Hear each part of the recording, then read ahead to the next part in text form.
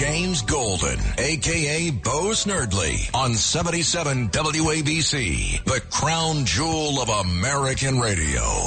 And welcome, my friends, to the Saturday morning radio extravaganza here on WABC. If you would like to be part of this morning's presentation, 800-848-WABC is the number to reach us, 800-848-9222. Looking forward to speaking with you. We have waiting to see whether Derek is going to join us, Derek Hunter. Also, he's here. Good. I'm glad you're here. Also, later in the program, we're going to hear from Princess Di. Can't wait to hear what she wants to speak about. America's small caffeinated mom, Rhonda Schrock. Of course, Norm Layden is here. Just heard him doing the news. The gang is all here. Derek is here. Yay. Happy New Year, Derek. How are you? I'm doing well, James. Happy New Year to you, too. You sound still a little bit under the weather. How are you feeling? Man, please. I can't. My ears are still. This is 2 weeks of no hearing, which I don't know how Rush did this, to be honest with you. He was totally deaf. I'm not totally deaf, but my hearing is, my ears are blocked, and they've been blocked for almost 2 weeks. And this is beyond belief. You have to calm yourself from going nutty. You know, it's like, this is weird. Does everything just sound muffled? Muffled, and then you hear your own like your ears are heartbeat. Popping, but you haven't popped them yet? Right, exactly. Like you've been in a pressurized plane, but they won't, clear out. And I've had, of course, doctors and stuff, and so we just deal with it and move on. But, yeah. So how was your Derek? How was your holiday, your Christmas? The kids enjoy it, and the New Year. How was everything? It was wonderful. The kids enjoyed it. They got stuff, so that's pretty much a low bar, but that's their bar. If they get stuff, they're good. So it was nice. Now I'm just kind of hoping that we actually get some snow. We're only possibly waiting on. Come to New York.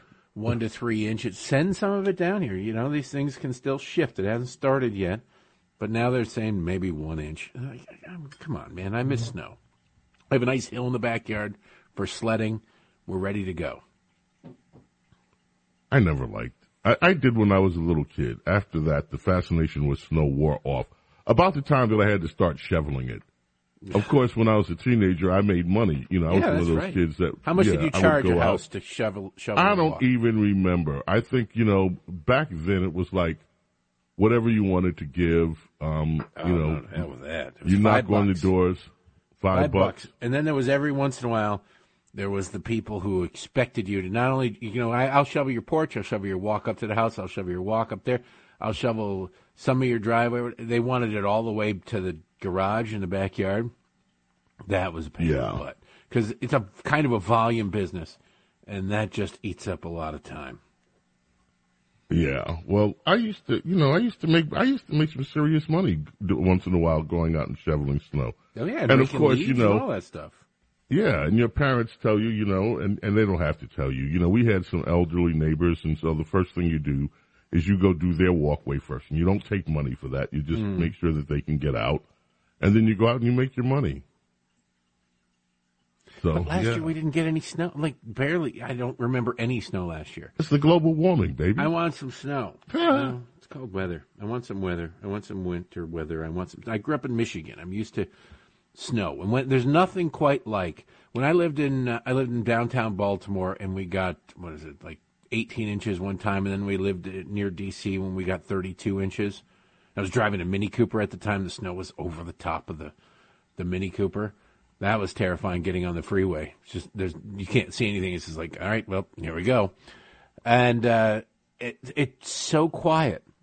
What I love about a good snowstorm, when it's not windy, can't be windy, is after the snow is falling or while the snow is falling, if there's enough of it on the ground, most people are at home.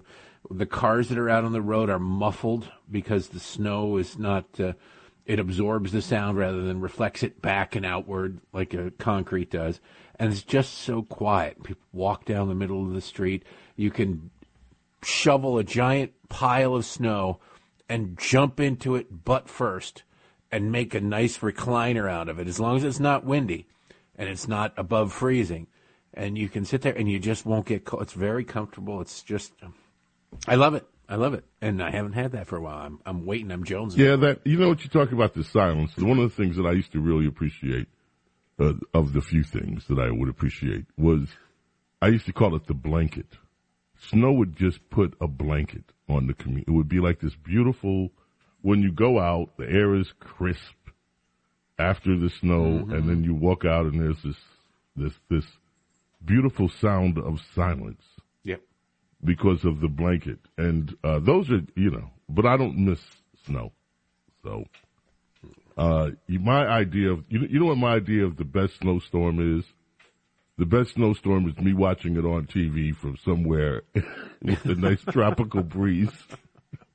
It's just. Oh, man. Well, you don't have young kids, man. There's nothing like putting your kid on a piece of plastic and shoving it down a hill. I have young nieces and nephews now. In fact, a house was full of babies, 3 babies, and then the 5-year-old. And so it was noisy, kids, and I love that part of it. But I don't miss it. I don't know. Okay, Derek, today we are fortunate to be here on. It's the darkest day in American history, James, and we probably should open a beer just to pour some out. Thank you for opening up with that racist comment. It's the blackest day. It's the African American's day in American history. Yeah. It's the day that we've lost more police officers than ever, except no police officers. Literally no police officers died on January the 6th, 2021. But God, I just cannot be more disgusted by the way that the Democrats are acting, by the way that the president. I didn't watch the speech yesterday. I just saw snippets of it, and I read bits of it on social media, and it's just, it makes me want to say things that you don't talk about in polite society about this guy. It's just unbelievable. He's the president who's going to bring us together. Remember that, James? He's going to bring us together. He's the only one who can unite us. I don't ever listen to that crap. With those freaking Nazis. And I don't care whether that crap comes from Republicans or from Democrats. When people start talking about they're going to bring the country together, I'm like, yeah, well, you'd be the first, because the country has never been together. I want to vote for the guy who's like, I'm going to piss off the idiots. That's it. I refuse to unite with the morons. In fact, I'm going to spend most of my time annoying the hell out of them and doing things that will make them uncomfortable and unable to sleep. That's my guy. Well, it sounds like we have your guy already then. No, well, all Republicans have to do is exist, and they get that from Democrats. Somewhere, somebody, Michael Stipe disease, they're tossing and turning some liberal going, there's a Republican out there somewhere. There's a Republican out there somewhere. And they can't get to sleep. Well, okay, so it is, as you opened up, the darkest day in American history. It's a bunch of... okay, but before we do the dark days, from the dark continent of America, let's talk for a moment about Epstein.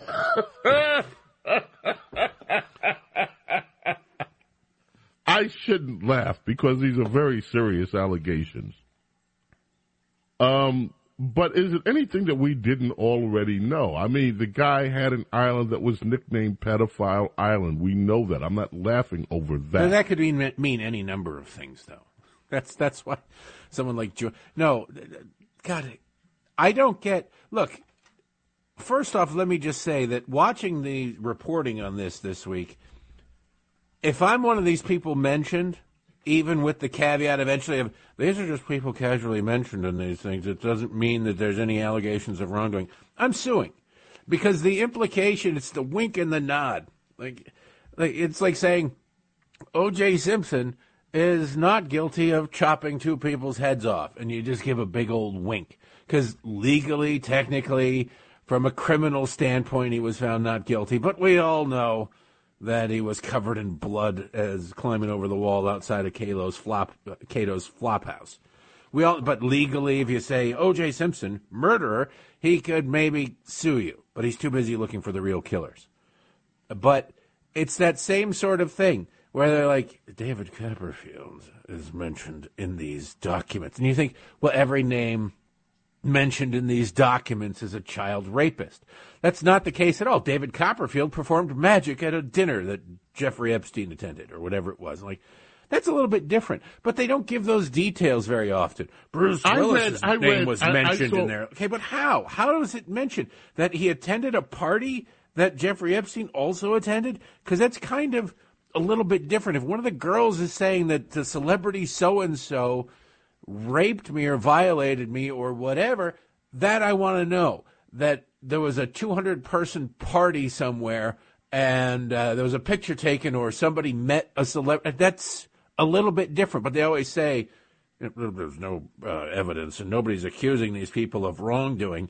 And there should be like a parenthetical, yeah, right, we're kind of doing that. Because not because they believe that they did anything wrong, it's because they know that it gets clicks, it gets ratings, and that's why they're doing it. It's disgusting. Somebody should really sue because of what they're implying about these people.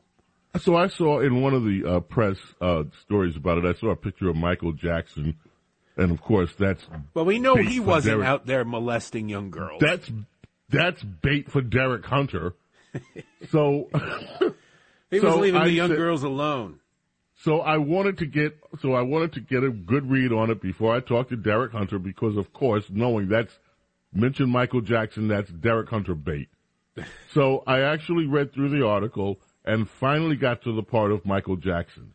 And it went something, I'm paraphrasing, Michael Jackson was at Jeffrey Epstein's house in Palm Beach, blah, blah, blah. A young lady that was there at the time said nothing untoward happened. Right. And that was it. That's it. Nothing. That's the problem with this reporting. But the headlines are, Michael Jackson mentioned in these. Lots of people knew Jeffrey Epstein. He was a power broker on the left and a money guy doling out cash. And you know, if you just came across if you're a normal person, you come across some multi-millionaire or billionaire who's like, hey, let's go to a party. Hey, well, I'm going to go to L.A. Want to hop on my private jet with me and all that sort of thing?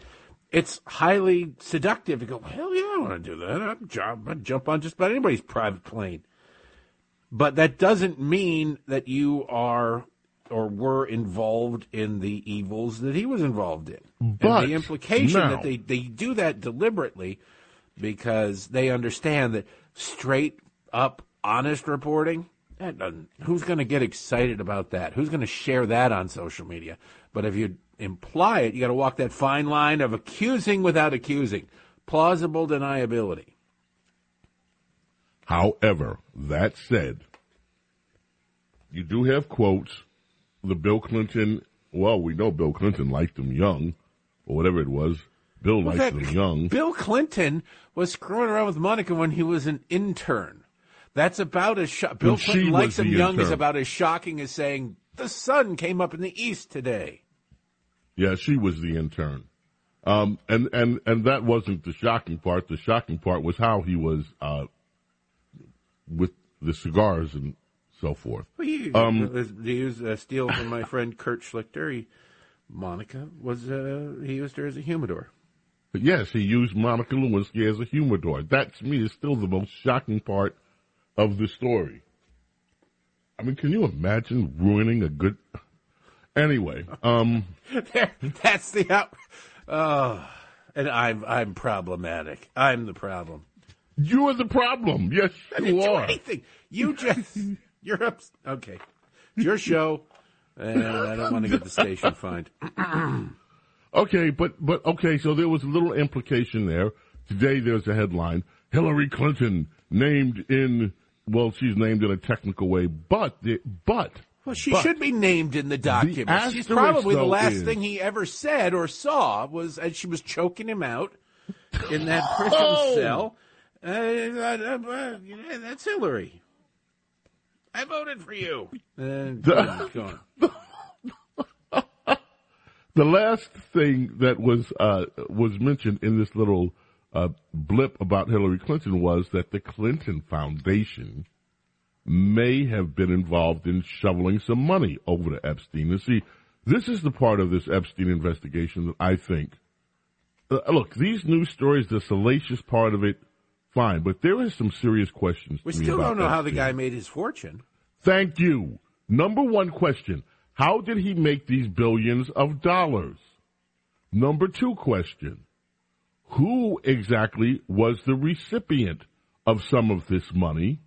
And because usually there's the move to, oh, yes, well, I took money from him, but I gave it back, or I'm donating it to charity. Yeah. So, okay, so let's go through the list of those people that Epstein actually gave money to. The story surrounding his death is still one that deserves attention. How does it happen that you're in a federal lockup and you don't have cameras working, you have people that are not doing their jobs, and no one's really held accountable, and a guy that wasn't suicidal all of a sudden ends up sounding like another Arkansas? Okay, these are questions that haven't been answered and that should be answered. Then you get to the human trafficking. Apparently there was, and he was, even with what's been released now, he was trafficking in underage girls. Now, Derek, I raised this the other day when I was talking with Andrew Giuliani about this. To me, there's a little bit of how are you as a teenage girl getting on flights going overseas with some guy and your parents don't know, no adult knows? Do you have a passport? How does this work where you are a teenager, a teenage girl, underage girl, and all of a sudden you're in this world with this billionaire and there are no checks and balances anywhere? I don't understand this. On a large scale, this happened. You had stories today, he was trolling. He had his driver trolling for girls, which, by the way, reminded me of what we used to hear about Bill Clinton in Arkansas and how he used to use the state troopers there. That story came out from David Brock before he turned into a liberal way back in the day. So, I mean, there are a lot of unanswered questions with this Jeffrey Epstein There's stuff. a series of, I would guess, in my opinion, only some seriously bad parenting. Don't you just have to kind of assume that there's some serious bad parenting going on there? I can tell you right now, within 5 feet either way, where my kids are. And pretty much most of their life, so granted it's only been 6 and 5 years, but I could do that.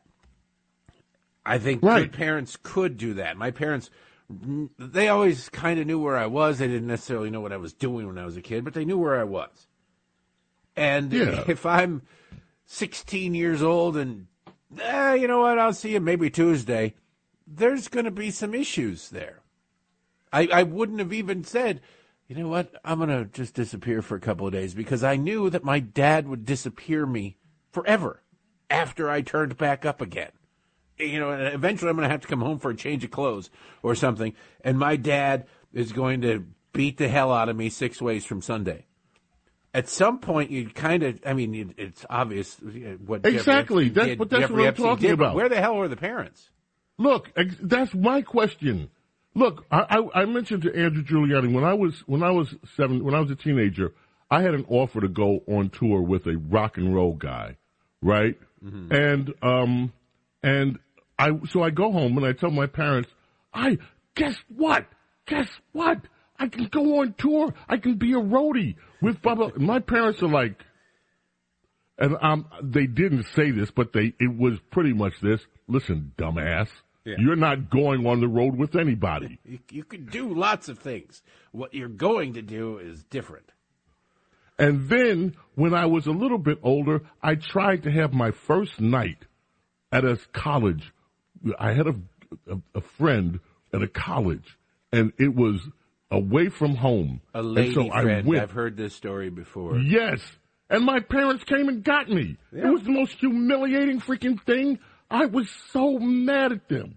They're like, no, you're not spending the night at a college with a girl. Forget about it. And so I'm saying to myself, how do these young girls, I can't even go to a college in the next state. And these girls end up in the Caribbean on Pedophile Island with some billionaire and nobody knows? For months on end, apparently. Like, they disappeared for a long time, or they get the phone call, like, all right, I'm going. I didn't grow up rich. I don't understand the mentality of people who are just, maybe they just disappear. Maybe that's how it is. I don't know. Maybe there's a certain income strata where they're like, you know what? The help will take care of the kids. I don't really have time for this. I'm off to Geneva for whatever reason. I can't understand it. Maybe it happens, but I'd like to think that your parents would notice that you weren't around for a while. I would hope so.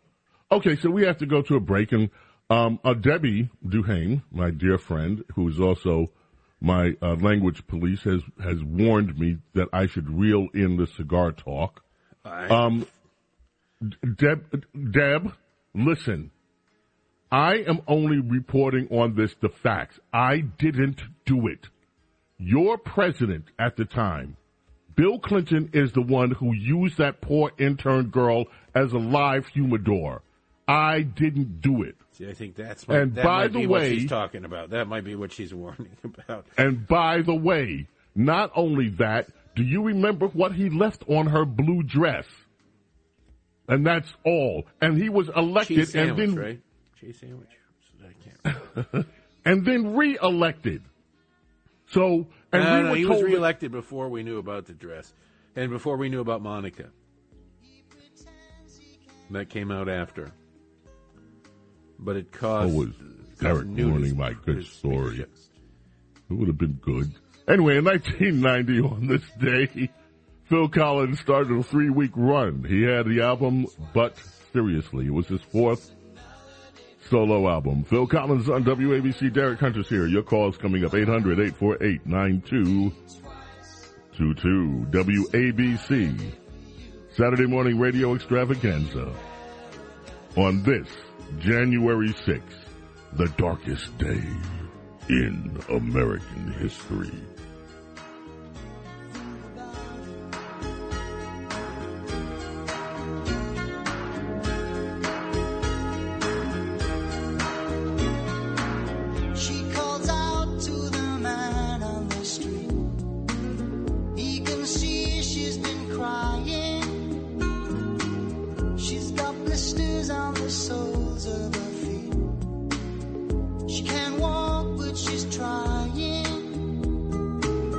With crime running rampant in New York, you need to keep yourself and your family safe. Obtaining your concealed carry firearm licenses can be difficult and time-consuming. That's where MyFirstPistol.com comes in. They'll help you secure your concealed carry license. If you're looking for a pistol, premise, rifle, or shotgun license, call 347-559-7052. 347-559-7052. You must have a valid firearm license issued by the NYPD to purchase, possess, or shoot a handgun or pistol in NYC. The Saturday morning radio extravaganza. Now, here's James Golden, a.k.a. Bo Snerdley, on 77 WABC.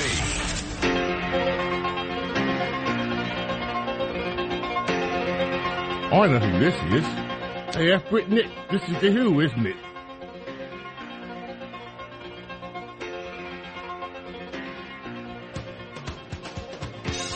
Yeah. Okay there, F. Britney, you're playing The Who. Why are you playing The Who, mate? What's going on here? I can't hear you. You're talking to yourself, Mike. Turn on your mic. Can I just say for the record, your British accent is terrible. I know. Screw you. It's not British. It's Australian. It's awful. Might as well you know be what? Canadian. Now, that's an insult. I meant it as such. I do impress upon you the truth in the hope that you never do it again. No, I'm going to keep doing it. Everybody who heard that you were deaf at the beginning of the show is now wishing they were with you. This is what I get. Okay, Derek, let's talk Claudine for a minute. Yeah? You feel bad? You know, you conservatives pushed her out. That's what I'm reading. I do feel bad. It's you conservatives that did that to that poor woman. Her I Have a Dream speech is one of the most formative moments of my life, and to see her go down like that was... To see her do what? I said her I Have a Dream speech was one of the most formative moments of my life. What I Have a Dream speech? But the one that she, I don't know, I read it, so she wrote it, I Have a Dream that one day, It's a joke, and you just pooped all over it, James. Good job. Thank you. She plagiarized everything. No, she's terrible. She's awful. One of the things I get the joke. I'm sorry. I'm dumb. One of the things I want to point out about Claudine Gay, are we allowed to say that? Were we supposed to call her Claudine homosexual? I'm not really sure. One thing about her is all the defenders, one of them are saying she didn't plagiarize. That's bingo. Not one of them. There's nobody out there going, she's not guilty of these things. They're saying it doesn't matter. Or they're not even addressing the fact. They're saying a bunch of racists ran her out of a job. And how? Why? Why? Oh, because they're racist. But there had to be some motivation. They're just racist. So what? Racists kicked the door in like Donald Sutherland in the 1970s remake of Invasion of the Body Snatchers and pointed at her going, because she's black and then she resigned? Is that it? Is that basically the gist of what you're saying? And, it's ridiculous. She shouldn't have had that job. I'm not sure she was qualified for that job. I believe I've written more academic papers in my career than she has. You have, Derek. That's the problem. Yeah. They even keep pointing to the fact she had a very thin record as an academic. That's just fat shaming. That's just fat shaming, James, and it's wrong. Still, it was thin. And she never had published a book. Nope. I mean, Derek, for goodness sakes, you've had books. Yeah. Well, I'll take the job. What's funny is she's so, let's be honest. She is a victim of racism and oppression, and I wish that I were so oppressed that I would have to, recoil back to my $900,000 a year job from which I can't be fired thanks to tenure. Did she teach, one class a week on Tuesdays and Thursdays with office hours? Can you wait to see the class she's going to teach now at Harvard? Racism, and the new racism in America. Or something like that. It's gonna be nailing yourself to a cross 101. It's gonna be great. It's like home carpentry, except in the name of progressive politics. Oh, but here's the thing that I hope comes out of this, and I could be wrong, but I hope that somewhere in this discussion of what has happened with Claudine, notice nobody gives a damn about the white lady that was told to get out of her job. She's like, okay, you're fired. Goodbye. Good riddance. Bye. She's gone. No one cares. No articles about her. No one's like, the conservative forced this white woman out of her job. It's like, so what? You're a casualty. You said the wrong thing in Congress. Get out. And so with Claudine, there's article after article after article about how conservatives did this to her. And I don't understand because there were no conservatives on Harvard's governing board. And she resigned. That's who called her. They called her and they pressured her. They called her. She was on vacation in Rome. And they called, the head lady at the Harvard governing board called her and said, Claudine, do you see a path forward with your presidency? And that's when she knew. Do you see a path forward? I better resign and get good terms. So she resigned. Now, these people weren't conservative. This is after 40 allegations of plagiarism. Almost 50. It was more than 40. More. It was the new 40. There had been 10, and then came 40 more. 40 more cases of plagiarism. And they said, Claudine, baby, do you see a path forward for your presidency? And I better get out now. Get the money. And so she's still teaching. As you said, she still has a $900,000 a year job.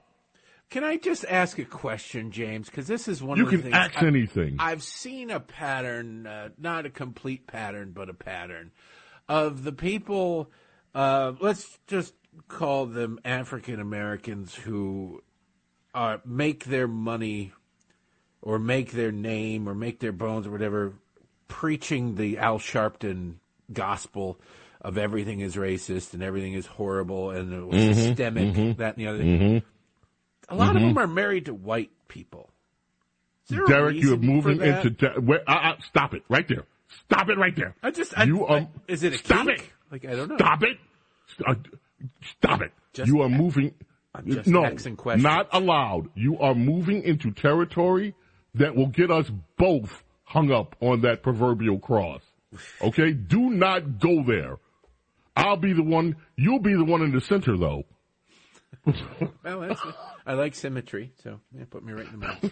Frame me properly. I'm just honestly, I'm just wondering because I looked it up. See, I thought you were going to ask me. Perfectly honest with you, I thought you were going to. Maybe it was my assumptions about her last name and her hairdo, but I thought, okay, she can't help her last name. If she's going to check, I knew, I was like, how many boxes in the progressive hierarchy of victimhood does she check?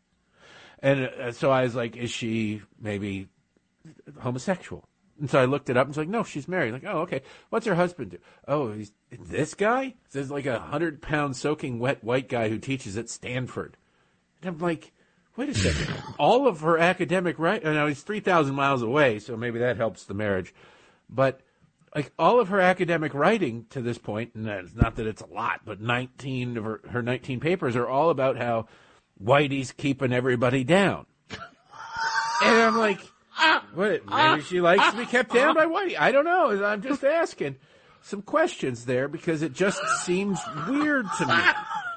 You look at Kamala Harris. She's made a lot of, she's made a lot of the same arguments. Come on, Derek. Preach it, baby. Preach it. She made a lot of the same arguments. Yeah. And granted, where she ended up is not how she got started in politics with Willie Brown. Willie Brown. God, there's so many jokes that are wildly inappropriate that I want to make that I won't. But, Doug Emhoff. But who admits it? But who admits that? Who admits that they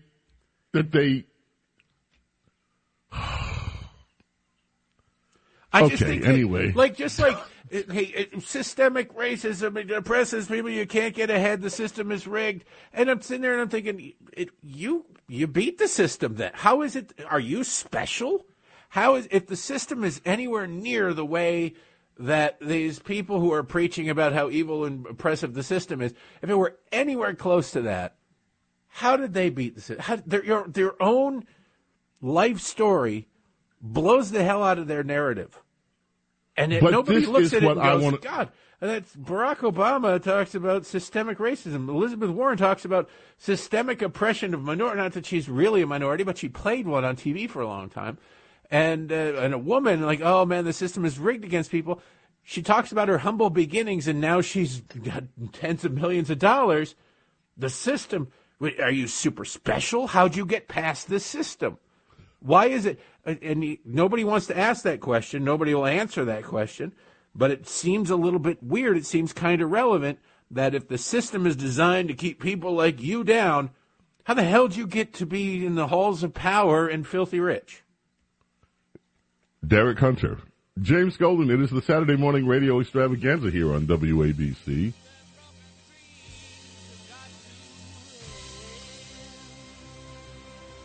Yes, indeed. 800-848-WABC ELO takes us in. Coming back with your telephone calls on a few things. More Derek Hunter, more James Golden, Bo Snerdley. More Saturday morning. It is January 6th. The darkest day in American history.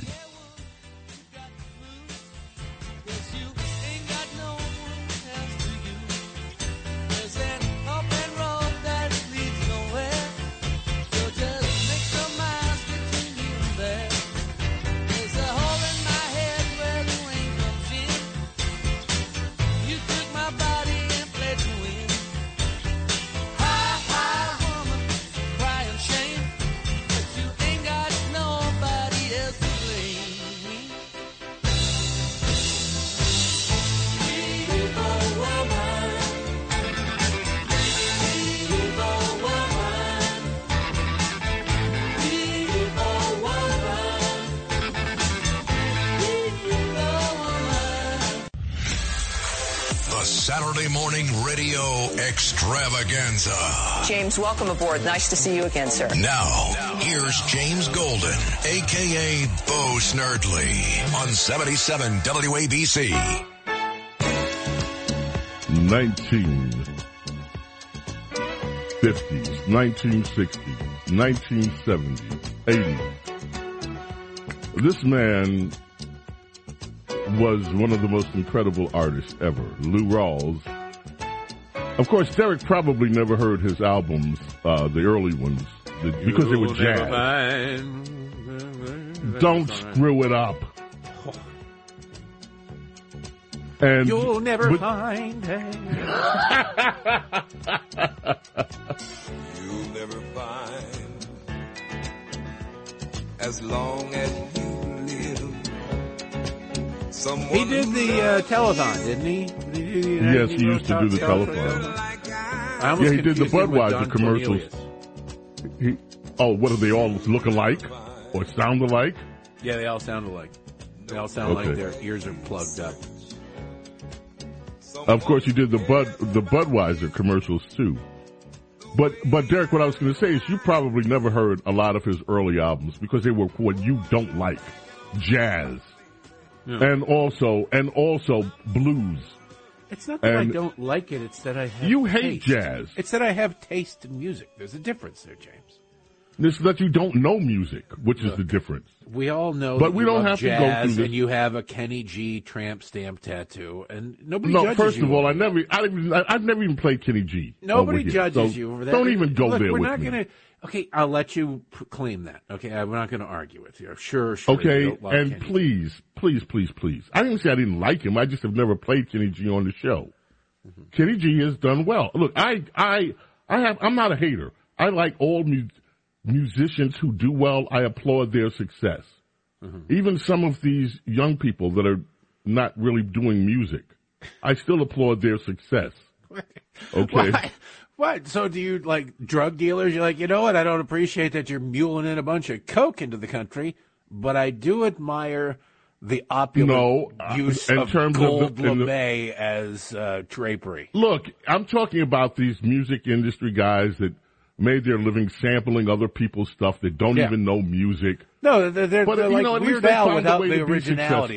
They're less originality than Weird Al. They take existing music and they just rewrite it in a way that makes it completely different. Weird Al's at least doing a parody. They're just going, I don't know how to make sound, so I'll just rewrite the songs. They're not even rewriting it. This is software. Anyway, Lou Rawls, the reason we were playing that, anniversary of his death today, died at age 72. He sold more than 60 million he released at least 60 albums, sold more than 40 million records. And he was just an amazing artist. I go back, I remember my mom listening to Lou Rawls when we were kids. And that's the first time I heard him. Yeah. You know, if you go back and you look at it's like the Wilford Brimley rule. People are aging different. Maybe it's the preservatives in the food that we eat. It's probably killing us earlier, but it's 72 for Lou Rawls. He looked older by today's standards. Most people, you look at Wilford Brimley in Cocoon, and he was like in his 50s or something, and he looks old. Yeah. And then you go, he had like 40 more years in him after that, and you're like, wow, that because you think of people you know who are 50 now, and you think there's no way they'd look like Wilford. They look like Wilford Brimley's grandchild. Well, you know, there's a lot has to do. We have great surgeons these days too. You had work done, and James? People take care of themselves differently. But you know, I'm glad you mentioned about the food. There was a report this week, Derek, and this is not for the day, but I do want to talk to you about this one day. One day we'll find a chance. I want in front of me that Consumer Reports just did a survey, and what they found is that there was a lot of plasticides that are finding their way into American foods. Yeah. And when you look at the way that the Europeans handle their food and the way that we do. Now, I'm not one of these people. You know me. Derek, I'm not a Europhile. I've never been, we should be more like Europe. Especially, no, I don't want to be like one of the surrender monkeys or one of the, I don't. I've never, but they are serious about their regulations concerning food and what the public should expect in terms of the quality of food. And I don't think in this country that we are anywhere near as serious about it. No, and we have all, and that's one of the things that I would like to see. I know conservatives, you're not supposed to ever call for more regulations. Oh, that's terrible. But I don't think that the Europeans have it wrong when it comes to dealing with food. I think they actually have it right. Regulation willy-nilly is what conservatives are against. There are certain things when only the government can do it, that only the federal government can do it. Then, the Constitution is kind of designed that way, where only the federal government can do it, then the government can step in. And this is one of those areas. What I find disturbing is we just keep throwing things in there. It's bizarre. You've got, you want your laundry to smell better. How much time do you spend smelling your laundry?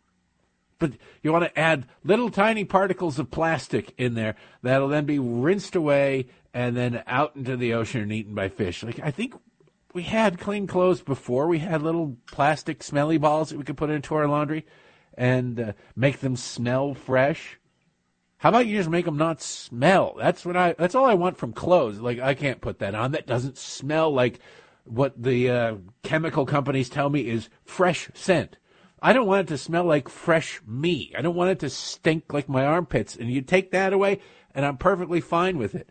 But we have such a weird relationship with food in this country, James, that we are, you sit there and you watch old comedy, you watch old movies, and people are scarfing down everything, and you keep eating. There are kids starving in Japan.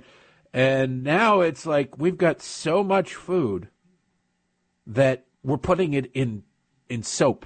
We're putting it in hair products. We're putting it in everything. We've got lemon pledge. Okay, you're wiping dust off the table. Why do you need lemons in there? Because we got so much food that we're just throwing it in everything. I can't wait for steak pledge. You just throw it down there, and all of a sudden your coffee table smells like a ribeye. We have so much food in this world that nobody ever stopped to wonder, what are we eating the right kinds of food? Are we eating the good kinds of food? What are we putting in our foods? And let's go to the phones, Derek, because time is running quick, and Adam has been holding, and it will ruin his day if he can't speak with you. All right. Adam from Mineola, you are up next, first today. Hello, Adam. I can't wait to hear what's on your mind today. Good morning, Adam. How are you, Adam? Yeah, I called yesterday. I was on the phone for an hour, and all of a sudden when you was talking, my phone wasn't working. I'm like, come on, what did y'all do to my phone just so I couldn't get on? Adam will probably call me tomorrow. So anyway. We didn't do nothing to your phone, Adam. I did. Okay. All right. Anyway, how come Mr. Derrick and Mr. Snerdley, how come there's more pictures of Trump and Epstein than Trump with his son Barron? Explain that. Well, if you really want to get into it, there's more pictures of the two of them together than there are pictures of him and Melania in the last 3 years. But that's irrelevant. That's beside the point. If you notice, they're all at public events. There's that picture of Bill Clinton getting a back massage from that youngish-looking girl at a private airport. That was with Epstein. There's like 3 pictures of Trump and Epstein at public events, at galas, and things like that, whereas Bill Clinton was kind of hanging out with him. Hey, Adam, have you ever seen that picture of Bill Clinton in the blue dress? Have you ever seen the picture that was hanging in Epstein's one of his layers with Bill Clinton in high heels and a blue dress?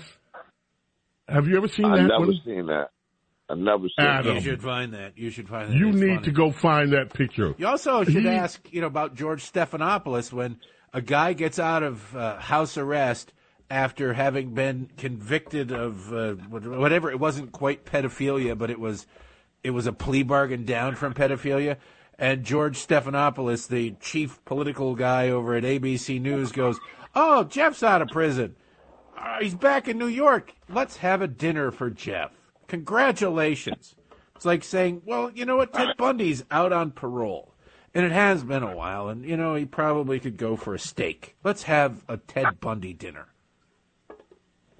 Yeah. Okay. Adam, I don't think you made your point. There's a lot of people, if you're going to say pictures with Jeffrey Epstein, I will say that Trump banned Epstein from Mar-a-Lago because he was hitting on an underage girl.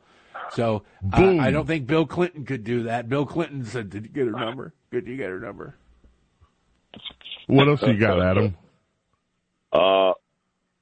you keep talking about Hunter Biden. Could you talk about the $8 million that Trump made while Gladly. He wasn't Gladly.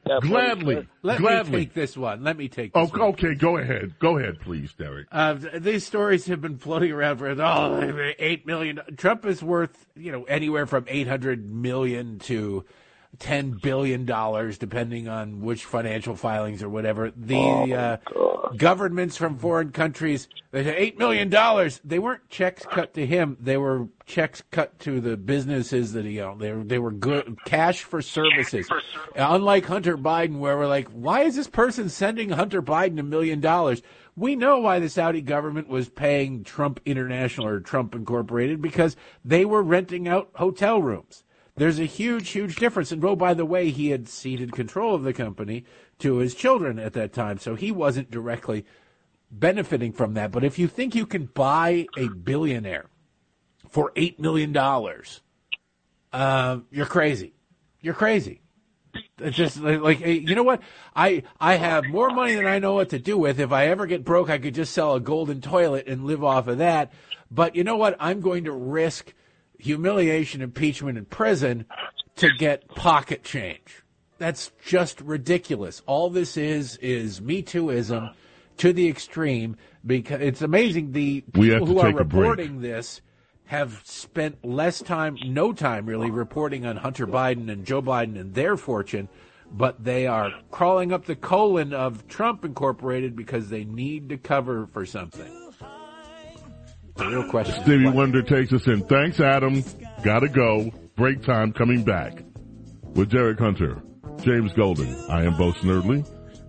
It's our Saturday morning radio extravaganza. 800-848-WABC. This is from the Univisions album. She's a girl in a dream. She's a 4-eyed cartoon monster on the TV screen. She takes another puff and says it's a crazy scene. The red is green. She's a tangerine. This is the Saturday morning radio extravaganza.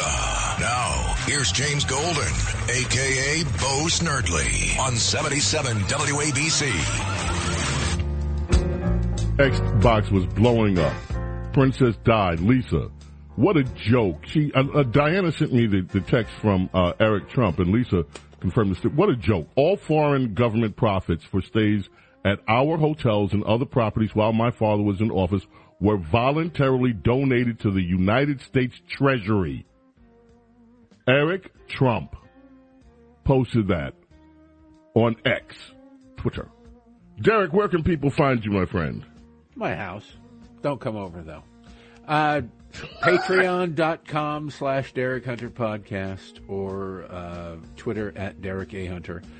Townhall.com 4 days a week and thehill.com 1 day a week. And I'm the American Express of punditry. I'm everywhere you want to be.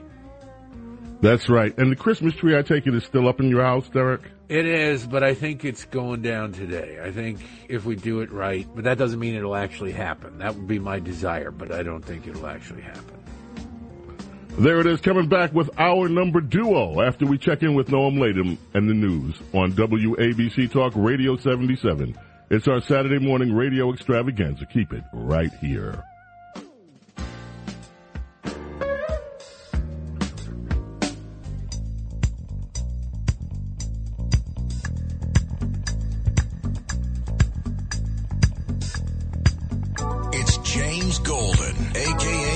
Snerdley on 77 WABC, the crown jewel of American radio. Welcome, my friends, to our number duo here on our Saturday morning radio extravaganza. If you would like to be part of the program, 800-848-WABC is the number to call if you are on hold. Stay there because I'm going to go to phones soon. I want to talk to Noam first, as we always do on Saturdays, catch up with Noam Latham, WABC News Director. Noam, that story you did with the Alaskan Airlines flight, by the way, they've grounded all of that fleet of planes. They say they're going to check and make sure that this was, I guess what they're making sure this was a one-off and there's nothing structurally wrong with the planes. But I remember, Noam, and maybe you do too, it's about maybe 10 or 15 years ago. The same thing happened on a flight. I want to say it was somewhere in Hawaii or something like that. And it turned out to be metal fatigue. It turns out that there was because the planes have been flying, that particular plane, for so long, that the metal in the structural joints had fatigued and a section of the plane blew out. Now, I read that this one, the window blew out, and that caused the whole section of the plane to blow out where this kid was sitting. Thank God this kid did not get sucked out of the plane. But when the plane depressurized, of course, people don't. What a scary thing. Yeah, give like high fives to the crew, because you can imagine how panicked people were when all of a sudden this just chunk of plane, and go look at it. It's up at WABCradio.com. The chunk of the plane just flies out, and there they are, because people pulled out their cell phones, of course, thankfully, so we get a bird's eye view of what's going on. And masks come down, and people put the masks over so they can breathe. But and within a very short period of time, they were back on the ground in Portland. And that kid, you're right, he was right in the aisle where the window blew out. His shirt was ripped off from just that moment of the air sucking things out. Phones were taken. People that had stuff on their trays, that went out the window. But it is amazing that no person went out the window, and that they were able to fly this thing and land it. Just 4 minor injuries. And when the passengers were getting off the plane in Portland last night, every one of them talking about how calm and collected this airline crew was, and that they said they were the saviors in this moment. Wow. That is an experience that I know people will never forget. That is just some kind of scary. Let me talk with you a minute about what's going on in New York. We've got snow coming in, and you just said it's not expected to hit the 5 boroughs, but we're looking at some of the outlying areas, New Jersey, upstate, a little bit upstate, and this could be one of the first significant snowfalls in, I think, something like 700 days or something like that. You're right. You go back to the last time there was more than an inch of snow in Central Park was February 13th of 2022. So, wow. Yeah. And so we've really been snowless for a couple years. Now, you're right. Here in the city, you may see some flakes, but they're saying it's just going to be a slushy mix. It won't amount to much. The sanitation department says they're all over this. They're going to do some salting ahead of time just to make sure, and the plows are ready to go if some sort of significant snowfall happens, but they don't think that's the case. So you'll have to go to like Westchester County, Rockland County, northwestern New Jersey, like West Milford, to see real snowfall, and they'll get like 3 to 5, so not even a lot there. The real intense part will be really the upper Hudson Valley, where they could get like 10 to 12 inches. They could get really socked. Now they're more used to that because they do get more snow than we do here in the city. So in the city, people really want to get hit because we haven't been hit in so long. They want, especially a weekend storm where you can kind of just sit back and enjoy it. Unfortunately, here in the city, that's probably not going to be this one. 10 inches of snow doesn't take into account the drifts if there are wind.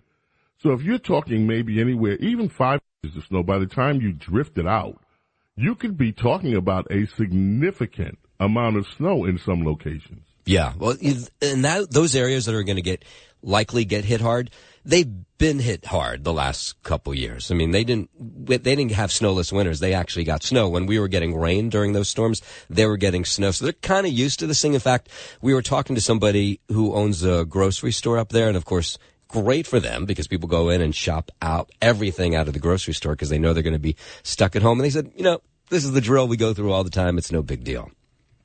Cool. Now, I must ask you about a story that happened this week. And I'm sad to say that I laughed. I did. I laughed, and I could not stop laughing. And it's pathetic that I laughed. I understand that. But Mayor Adams issues a big executive order. He goes, okay, we're done.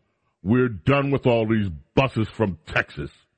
And we're going to put limits on these buses. We're going to stop these buses.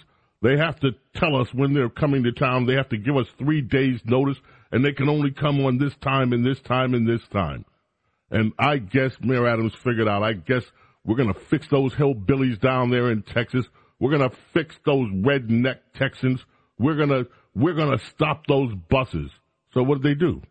They started sending the buses to New Jersey and dropping people off at the train.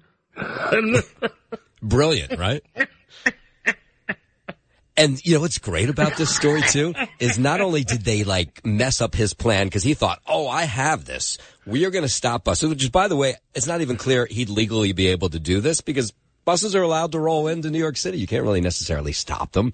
But he thought he had this brilliant plan where they were going to fine buses, first of all, these bus companies, so they thought they might intimidate them with that fine. And even furthermore, they wanted to intimidate them by suggesting, you keep coming, we'll confiscate your bus. We have the right to take it from you. So then they say, okay, forget it. We'll just put them into New Jersey to like places like Secaucus, which is right outside the city, and we'll put them on trains and we'll get them in on the trains. And they started to do that. And you know what was amazing is, and this was kind of underreported, was what we were told. It was there were people on the train platforms in New Jersey when they saw these buses coming, that New Jersey Transit Police, this is what we were told, actually were on the platforms because they were like, wait a minute, we don't want the migrants in New Jersey. We see what a mess is in New York. They were there actually pointing them with signs to where to go to get a train to go into New York City. So they were helping them. So it wasn't like they were just dropped off at the train station in Secaucus, because, by the way, the most confusing train station on the planet is the one in Secaucus. So, like, even if you speak English, it's difficult to figure out where to catch a train. So they said, no, we're going to help you. We're here. You get off the bus. Here you go. That train right over there. We'll walk you right on. That one is the one that goes to New York City. Get on it. And about 99% of the people who came in on this bus, it was like 1,200 in a couple days, were on those trains into the city. That is hysterical. Yeah. Well, right now, the mayor has a new idea. He's going to sue the bus companies for $700 million, he says, or something like that, to cover the cost of what the city has had, part of the cost of what the city has had to pay for these illegal immigrants, for the immigrants. Now, I don't know how he's expecting this to roll out.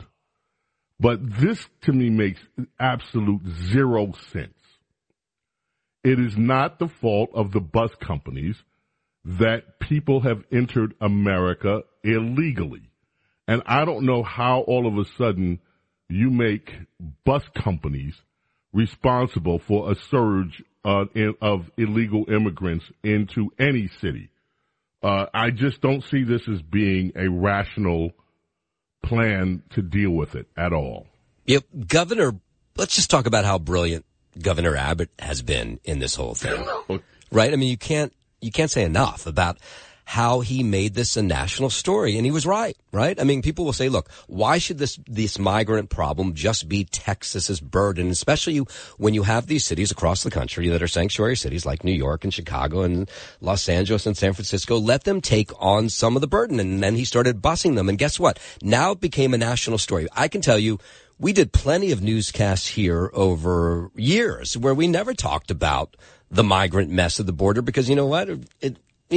Unless it turned into some huge day, it didn't feel like it affected us. Now, of course, it's a huge story thanks to the governor of Texas who said, wait a minute. If the White House is not going to fix this, not going to help us, if lawmakers in D.C. and Congress can't come together to come up with immigration reform to stop this porous border, then I'm going to have to do something on my own. And he's done a lot of other things, of course, but maybe the most brilliant move is putting migrants on buses and saying, hey, now it's your problem too. And of course, now it's become a much bigger issue that everybody's talking about. It used to be just a issue down south that we kind of paid attention to. Now it's in our face because they're here. They're living here in New York City. There's another aspect to this, too. I saw a picture earlier this week of one of the lineups where some of the migrants were lining up for services. And what I discovered is that many people are of the belief that these migrants are just coming in from Central America and from Mexico. That is not the case. Many of the people that have come in through the southern border are actually people that have paid, in some cases, I was reading a story, their life savings to come through Mexico but they're coming from African nations. They're coming from other nations around the world. And they're spending their life savings in some cases to get to Mexico so that they can enter the United States through the porous border. And some of them now that are in New York have become extremely disillusioned because what they're saying is they bought into the Hollywood version of what life was like in the United States. And now that they are here, they are finding that there aren't the jobs, that this isn't the place where you come and immediately you have access to the kind of wealth and opportunity that is portrayed in the movies. The real life in America is a lot tougher than many people had thought it would be. I just find this, there are so many aspects to this story, and some of them are just really heartbreaking. They are, and you're right about that. You have people from all over the world who said, you know, it was the president about a year ago, or maybe it was a little more than that, who kind of signaled when he was talking about the policies of the Trump administration that the border was open. I mean, and so some people say, hey, blame the White House for giving these people the idea that if they make it over the border, they'll be taken care of. And if they make it to New York City, they are taken care of, at least for a period of time. You know, if you're a single man, you have 30 days and you have to reapply, but and you have to wait in line. And sometimes those people don't have homes for a period of time until, you know, or a place to live until the city finds room for them because they've just run out of room. But it is, yeah, the dream of what you see, you know, watching TV or the Hollywood movies obviously isn't the one that plays out. The argument from people who are pro this, because there are, you know, there are people who say, I'm pro-immigration, I'm okay with these people coming here, is that they say, in the long run, the majority of these people who will get here will be productive citizens once they're able to get work and that they won't live off the system. That's their argument anyway. The mayor, of course, trying to make it faster, so these make it the process faster, so these people can find jobs, so they're not on the dole and the city's not paying for them anymore.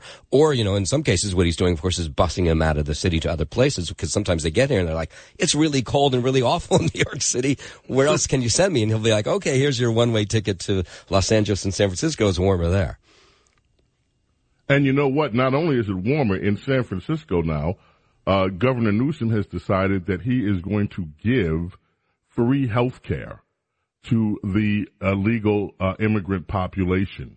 And, of course, the rub in that is that it is not just Los Angeles. It is not just San Francisco and California that pays for all this. There is federal money that is also going to be applied for this. So this move by Governor Newsom to offer free health care, another goodie package for those who cross the border illegally, is going to impact the American taxpayers. I just don't know how this is sustainable. And I just wonder, this guy, I thought he was going to be running for president, boy. I can't wait till I talk with Princess Di later about this, because I don't understand this. This is a real problem. I don't see how any of this is going to resonate. We are in the 2024 presidential election season right now. I don't see how any of this resonates with anything good for the incumbent administration. No, this is an issue they're going to have to deal with, and they're trying to. In the case of Governor Newsom, look, his argument is giving the free health care to these migrants, instead of having them show up when they're really ill at the hospital and have these problems that cost taxpayers a lot more money. If we give them health care, it's the same argument of giving people who live here already free health care, is they won't wait until they're incredibly sick and about to die to show up at the hospital. They'll actually maybe go to a doctor on a regular basis. And in the end, the American taxpayer pays less for that than those moments when they show up when they're really ill at the hospital. That's part of his argument. Whether you buy into that or not, I don't know. But that's his reasoning, or some of his reasoning, for giving the free health care to the migrants. But, of course, then you have regular Americans who say, wait a minute, I can't afford the premiums I'm paying right now. Why am I not getting free health care? Exactly. And, by the way, that leads us to another issue, because we were told that the health care curve was going down when we signed on to Obamacare, and it doesn't seem to have. But that's another story for another day. But it seems that health care is still one of the big issues in the political spectrum, and perhaps I think it will be for years to come. Noam, thank you so much as always, my friend. It is such a great thing to be able to speak with you every week. I feel the same way. Thank you very much.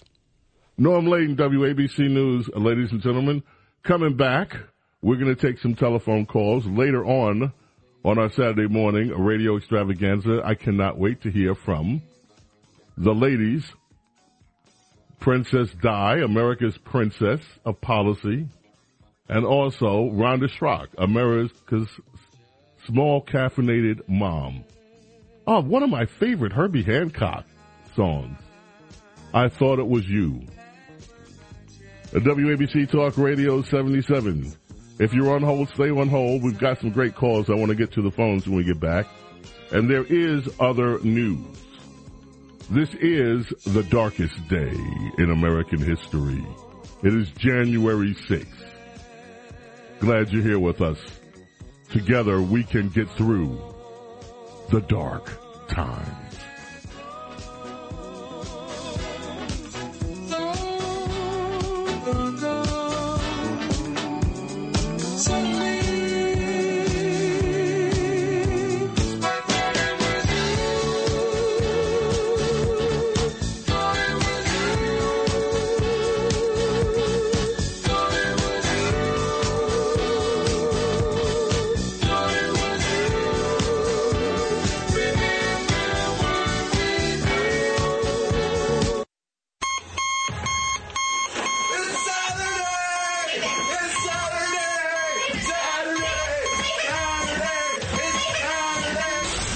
Saturday morning radio extravaganza.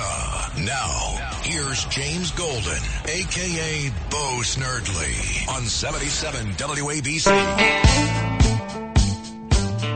The Stones, baby, on WABC Talk Radio 77. Miss you.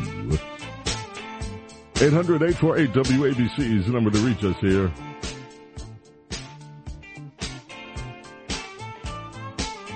We are going to head back to the telephones again later today. Princess Di will join us later today. Also, America's small caffeinated mom.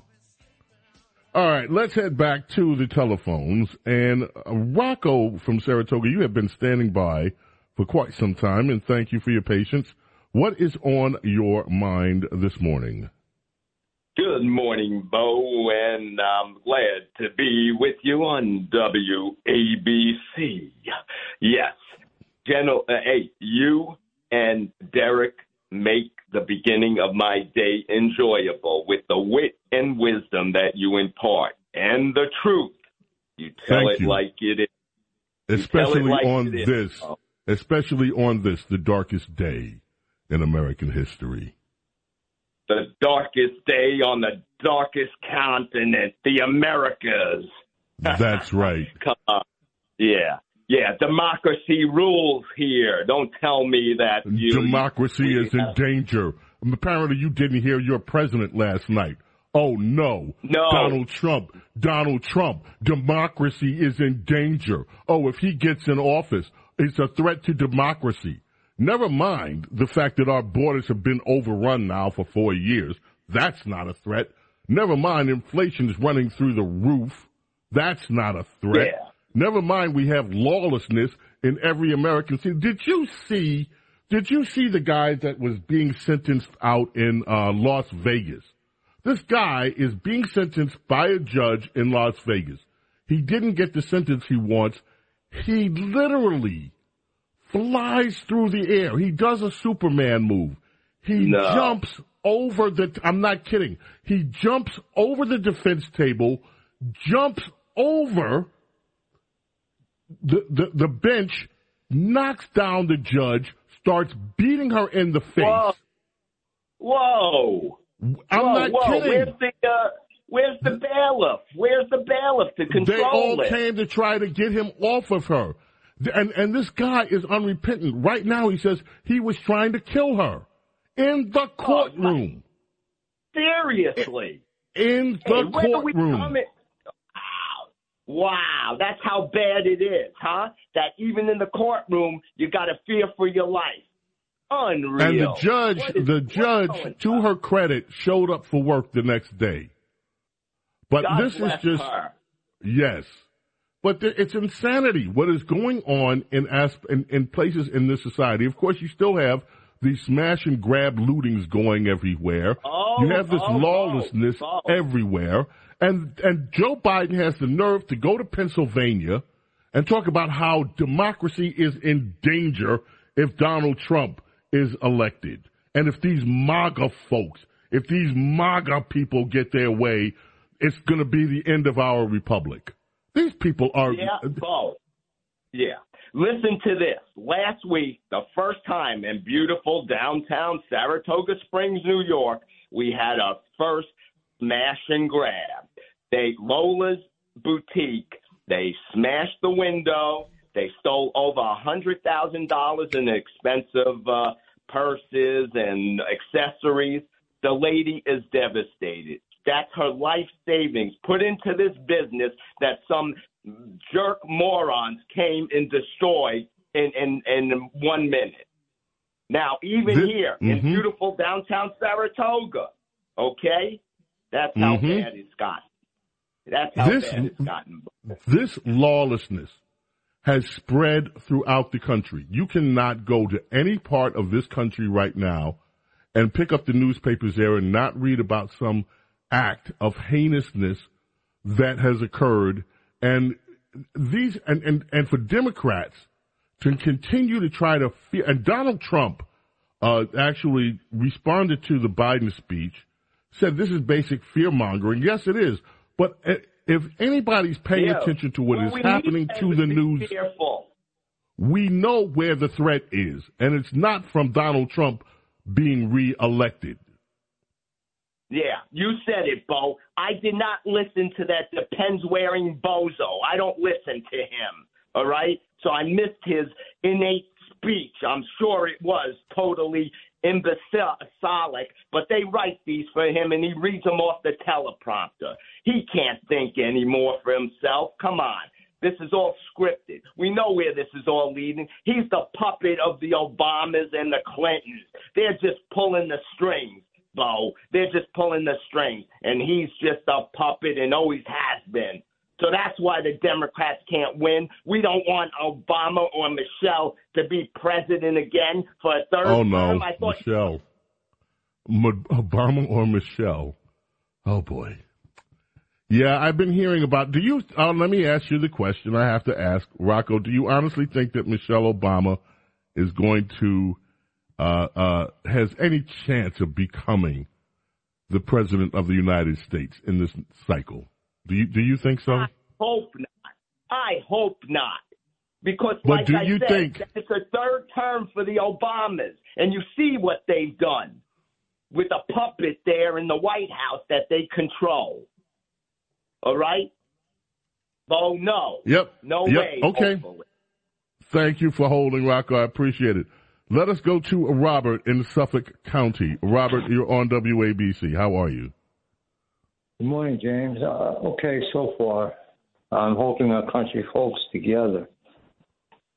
Yeah. You know, Nikki Haley's answer?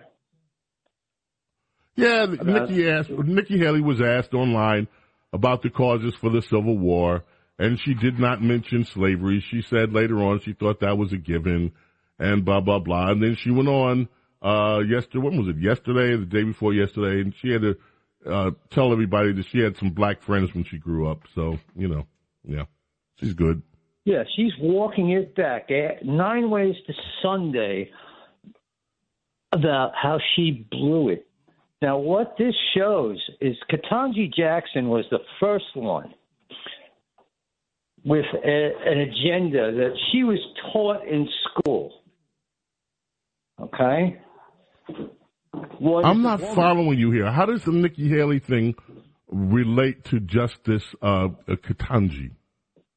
What the kids are being taught in school. Okay. Ketanji Jackson didn't answer the question because she didn't want to offend transgenders, gays. Right. She didn't answer the question about is a man, is a woman, what makes it. She let that one go. Right. And now you right. have Nikki Haley. Now you have Nikki Haley. Interesting. In her case, it was that she was taught this revisionist history. Well, look, come on, give Nikki a break. Communist educators. Look, Robert, give Nikki a break. Nikki had black friends, okay? So isn't that enough? I mean, isn't that enough for you? She had black friends when she grew up. No. It shows that. But it should be. From Gen X. It should Gen be. X. And she may have even had. She may have even had friends of other genders too. We don't know yet. But that's irrelevant. But that should be enough. It should be enough. It's what they're being taught in school. How they're being indoctrinated and brainwashed. They could go to Harvard. Educators. Or MIT. Yeah, I got your point, Robert. Thank you for the call. Appreciate you. It's time for the morning dance, ladies and gentlemen. We are halfway through the Saturday morning radio extravaganza. Okay, everybody's got to get. Why is he sitting? Everybody has to get up. Thank you. Come on, bro. I know you got some moves. Let's see your moves. All right, here we are. It's halfway through the Saturday morning radio extravaganza, which means it's time for Spyro Gyra. This is where you shake it out. This is where you rock it out. This is where you groove it out. Do a little bit of dancing with us. The Saturday morning dance on your Saturday morning radio extravaganza here on WABC Talk Radio 7. And yes, you can dance at home. We see you. We feel you. And if you have some black friends, if you're not black, you can invite your black friends to dance too. So, Nikki. WABC Talk Radio 77. The Morning Dance and us. And we'll be back. If you're on hold, stay on hold. Your call's coming up. 800-848-WABC.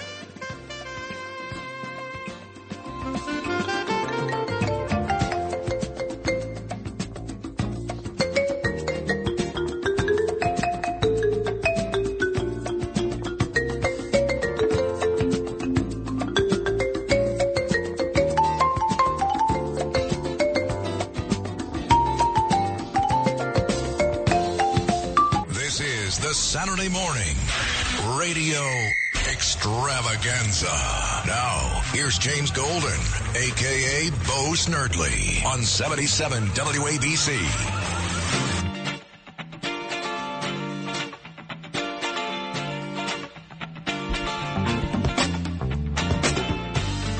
Doobie Brothers bring us back in. Long train running on WABC Talk Radio 77. That train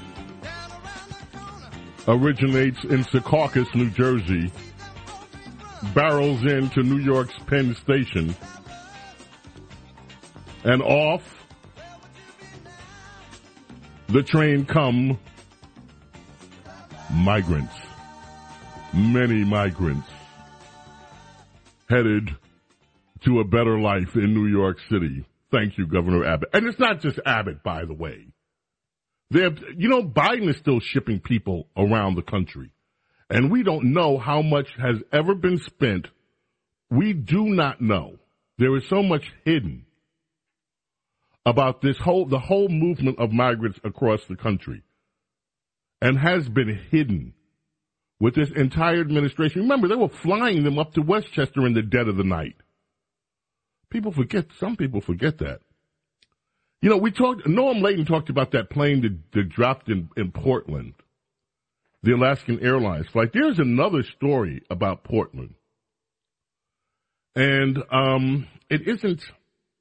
Okay, let me just put it like this. Before we get to this, if you're eating right now, if you're having your morning croissant, if you're having your morning scone, hey, Half-Brick Knit, do you eat scones? I'm actually not a big fan of scones. How can you be half Britain not like scones? I love tea. I love biscuits. I love all sorts of other British confectionaries. But, scones I like are that just word. a little Wait a minute. flavorless. Confectionaries. Yes. I like the confectionaries. Okay, you like the British confectionaries.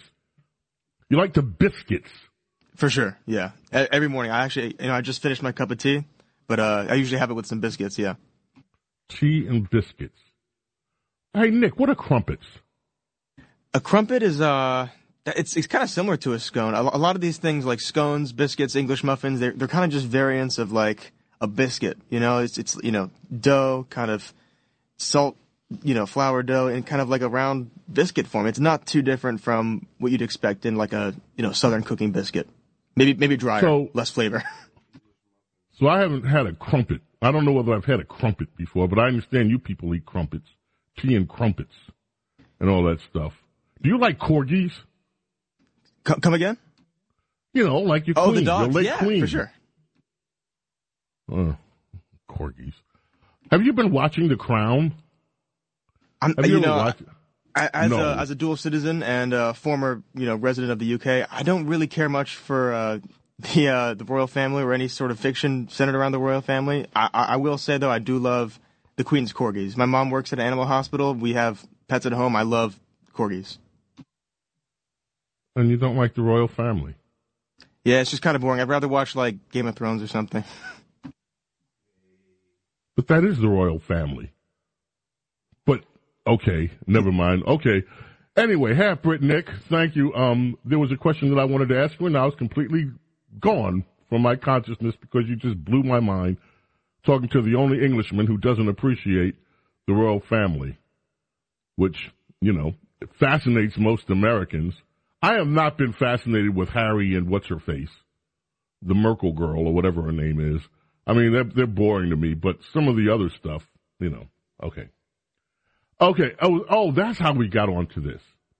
Because I was about to tell people about a story that's happening in Portland, but I wanted to tell them if you're eating to just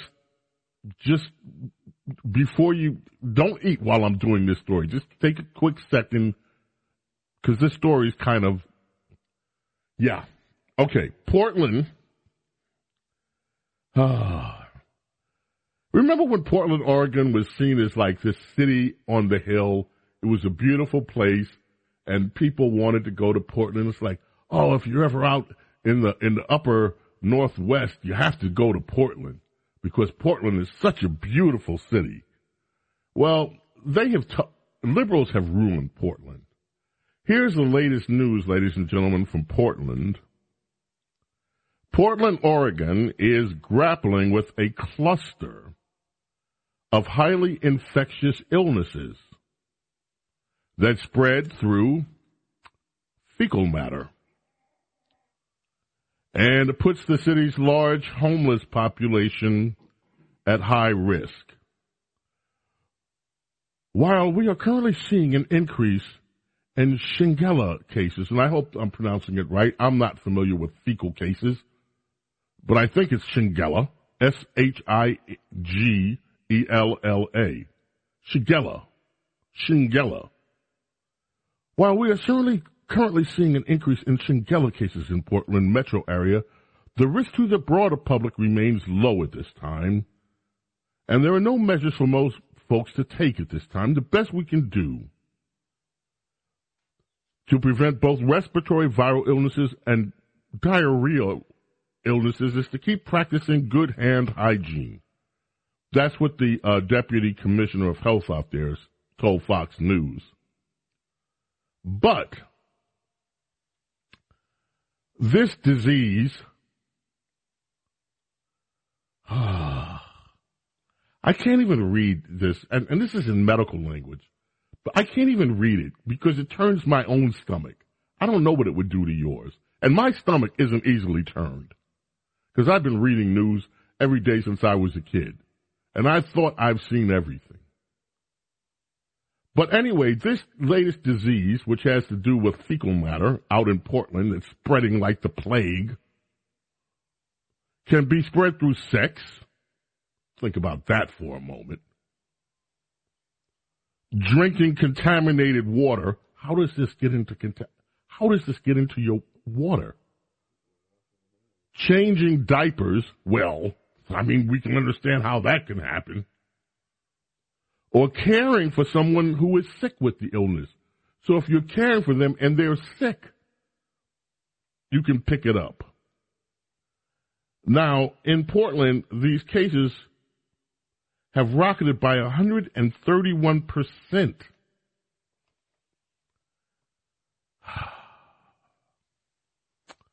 Homeless individuals in Portland have accounted for the large portion of those infected, according to Oregon's public broadcasting outlet. Okay, here's the least offensive paragraph in this that I will share with you. Again, if you're eating, stop for a moment. You may want to. Shigella spreads when one person's infected poop gets into another person's mouth through food or water from objects or surfaces with Shigella bacteria on them or during sex. It spreads very easily. Even a very small amount is enough to make someone sick. So, if you're planning on visiting Portland, be careful what you touch. Be careful what you eat. Be careful what you put in your mouth, on your hands. In fact, the best advice maybe is to just not go to Portland. Just scratch Portland off the list right now. It's like this is one of those things you've been warned. Why would you go there and subject yourself to perhaps coming down with this kind of third world nation disease business? This is what liberals do to cities in America. Poop and mouth disease. It's just. We gotta take a break. We're gonna come back. Half-Brit Nick. We're gonna take a break. I can't do this. I can't. I need to regain my composure here.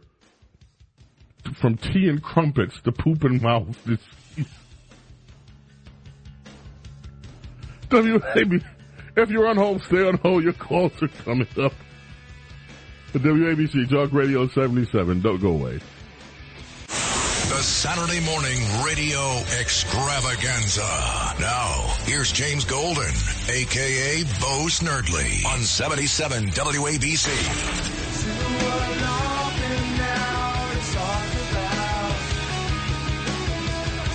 WABC Talk Radio 77. Time to head back to the telephones. Let's go to Sal in Staten Island. Sal, thank you for waiting. How are you? Hey, Bo. Happy New Year. Good and morning. God bless you and yours. As usual, you do a great job. And I'm going to give you rapid fire on the weekend. Al Sharpton is just as much an enemy and a rebel rouser and a race baiter as the Ku Klux Klan. Where was he when those two young girls from Latin South America were stabbed by a black deranged man? I don't care what the color of the person is. Deranged people should be put away, and criminals should be put away for life. Also, I'm going to bring up something else quick. Here on Staten Island, Adams, Williams, Hochul, Schumer, Harris, and Biden want to house able-bodied young men of military age, some with gang tattoos in their teens, 20s, 30s, from countries who hate our guts, on Fort Wadsworth, America's oldest still-running U.S. military installation. I believe more than a few of them are Trojan horses. It's like you said before, the world's gone nuts. America used to be the leader of the world. What happened? And in conclusion, with this big snow coming in, let's keep in our thoughts and prayers the homeless American-grown families who are out in the elements and the American veterans who are out in the elements. God help them. They comprise 66% of the homeless men and women in America, and 13,000 American veteran suicides.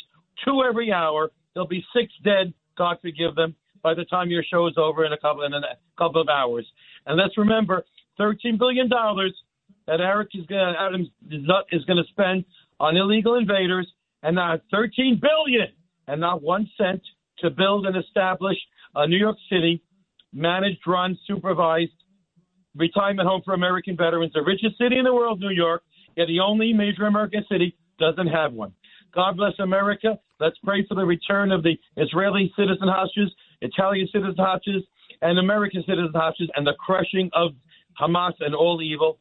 And God help the free world, because democracy is sinking. Be safe. God Christ bless you. Keep up the great work. Love you, Bo. Thank you, Sal. Daniel I don't have to add anything. Daniel in New Jersey, you're up next. How are you, Daniel? Yeah, I spoke to you before, I guess last year or whatever. January 19th is coming up, and that's when the Eskimos up in Barrow, Alaska, will see the sun for an hour, about an hour and a half. And I just hope you make a notice of it and tell the people how that's connected to Groundhog Day, and it's global warming, which is called springtime, I guess. But that's it. It's coming up, and it's a moment. Well, thank you. We have the heads up. In Barrow, Alaska, they're going to see the sun for an hour a day on January 19th. And that's a wonderful thing. Better than not seeing the sun at all. Sandra in New Jersey, you are up on WABC. It's our Saturday morning radio extravaganza. How are you, Sandra? I'm doing well, thank you. You sound so much better, Bo. I got to tell you, I'm so happy about that. Thank you much. Oh, you're welcome. I wanted to share my reaction to that speech, which was so vicious last night. I don't care who wrote it. It was said.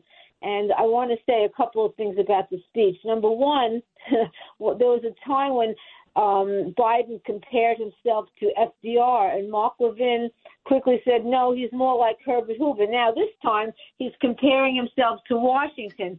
I don't remember Washington staying in his basement to get elected. I don't remember Washington taking vacations like 3/4 of his tenure to do his job. They're so not alike, so that to me is delusional.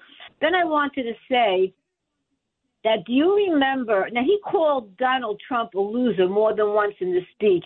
Do you remember when Obama was doing a roast and I think he heard maybe that Donald Trump might be running for president and he made a joke about it? Well, that's when Donald Trump decided to run for president, because he doesn't like being called names like that, like a loser, or that's what happened the last time. So that's what's going to happen this time. You're talking about the White House Correspondents' Dinner when Obama was in office. And right. He cracked a joke at Donald Trump's expense, exactly. et cetera. And yes. Okay. Right. So he didn't take that too lightly, and he said, yeah, I'll show him, and he ran for president, and he won. So now Biden's calling him a loser. Well, let me tell you something. Maybe and you know what? His response was tepid, but I think that was calculated and smart, because he's not going to fall into his trap of name-calling him and going low like he did. I don't appreciate him gleefully saying that he had 1,200 people charged, 900 convicted, and total 840 years in prison. That's mean what he was saying, and I don't appreciate how he picked on Donald Trump when he had the Star-Spangled Banner sung by a prison choir. That to me was beautiful, and he knocked that. I mean, this speech to me was the pits. Well, Joe Biden also said that he tried to do this whole thing what they're doing. Trump talks about the blood of America being poisoned, echoing the same exact language used in Nazi Germany, he says. He proudly posts on social media the words that best describe his 2024 campaign: revenge, power, dictatorship. Now, that, by the way, is a total, it is not factual. And he also talked about, in his speech last night, he says that the defense, protection, and preservation of American democracy will remain, as it has been, the central cause of his presidency. Well, if that is the central cause of his presidency, he's doing a horrid job at it. I don't understand how he can claim to at all protect this nation or national security with these porous open borders. 6 million illegal entries into this country, at least during his tenure. The preservation of American democracy, as his administration every day announces new regulations designed to strip Americans of their freedoms, of their lifestyle.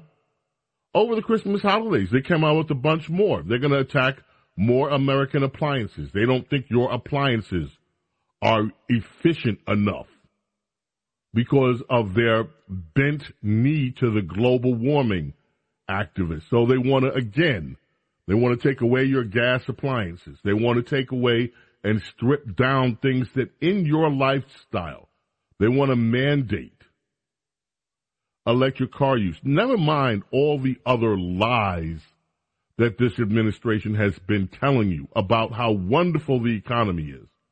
And to that, people, all they have to do is go shopping. And everything that Joe Biden says about the economy will be disproved. You don't need me to tell you. All you have to do, go shopping. See how much you're spending now compared to how much you spent when Donald Trump was in office.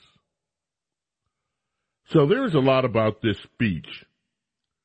Sandra says it was a hateful speech, and I'm paraphrasing. It was mean-spirited was the word. Yes, it was. But this is the same. He's doing 2016 again. He's the only one that can save democracy. Well, he's not doing such a good job. By the way, we are a republic. We are not a democracy. We are a republic. And there's a difference.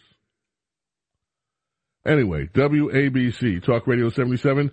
Thank you, Sandra. Ralph in New Rochelle, you're up next. Good morning, Hello, Mr. Ralph. Golden. Good morning.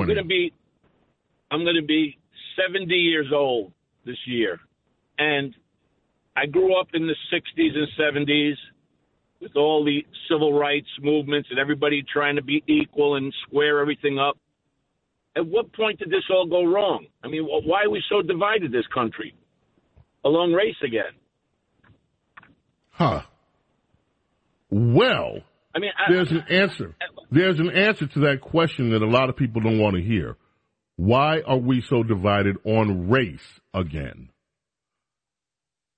You would have to examine the policies that came into being when Barack Hussein Obama became president of the United States. And despite all of this talk, look, I have said this in speeches that I've made. If Barack Obama had governed like he ran, if he had actually governed like he ran for office, with hope and with optimism, Republicans wouldn't be elected ever again. Because when he ran on the position of, yes, we can do great things as a nation. His entire presidency was about dividing this country along racial lines again. And we are seeing the impact of that in so many different ways. Coming up in the next hour, the Princess of Policy, Diana Mee, will join us. Coming up in the next hour, America's small caffeinated mom, Rhonda Schrock, will join us. Coming up in the next hour, your telephone calls will join us. 800-848-WABC is the number to reach us. It is Saturday morning. This is the Saturday Morning Radio Extravaganza here on WABC. Our number duo in the can, our number trio coming up next. Keep it right here. Noam Laden, WABC News, brings us up to speed.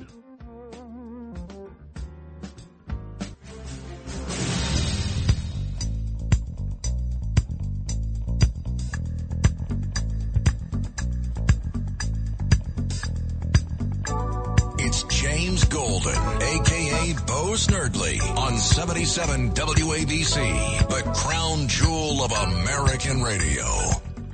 And my friends, we are in our number trio of our Saturday morning radio extravaganza. The lines are full, but when we begin taking calls, if you want to be part of the program, 800-848-WABC is the number to call, 800-848-9222. We are going to do something a little bit different. Usually, we wait till the first break. But no, this is the first week of the new year. And so it's time for Radio Royalty with James Golden and America's Princess of Policy, Princess Di. Because the crown is going off, and the only place you'll be able to find real royalty is right here with this woman.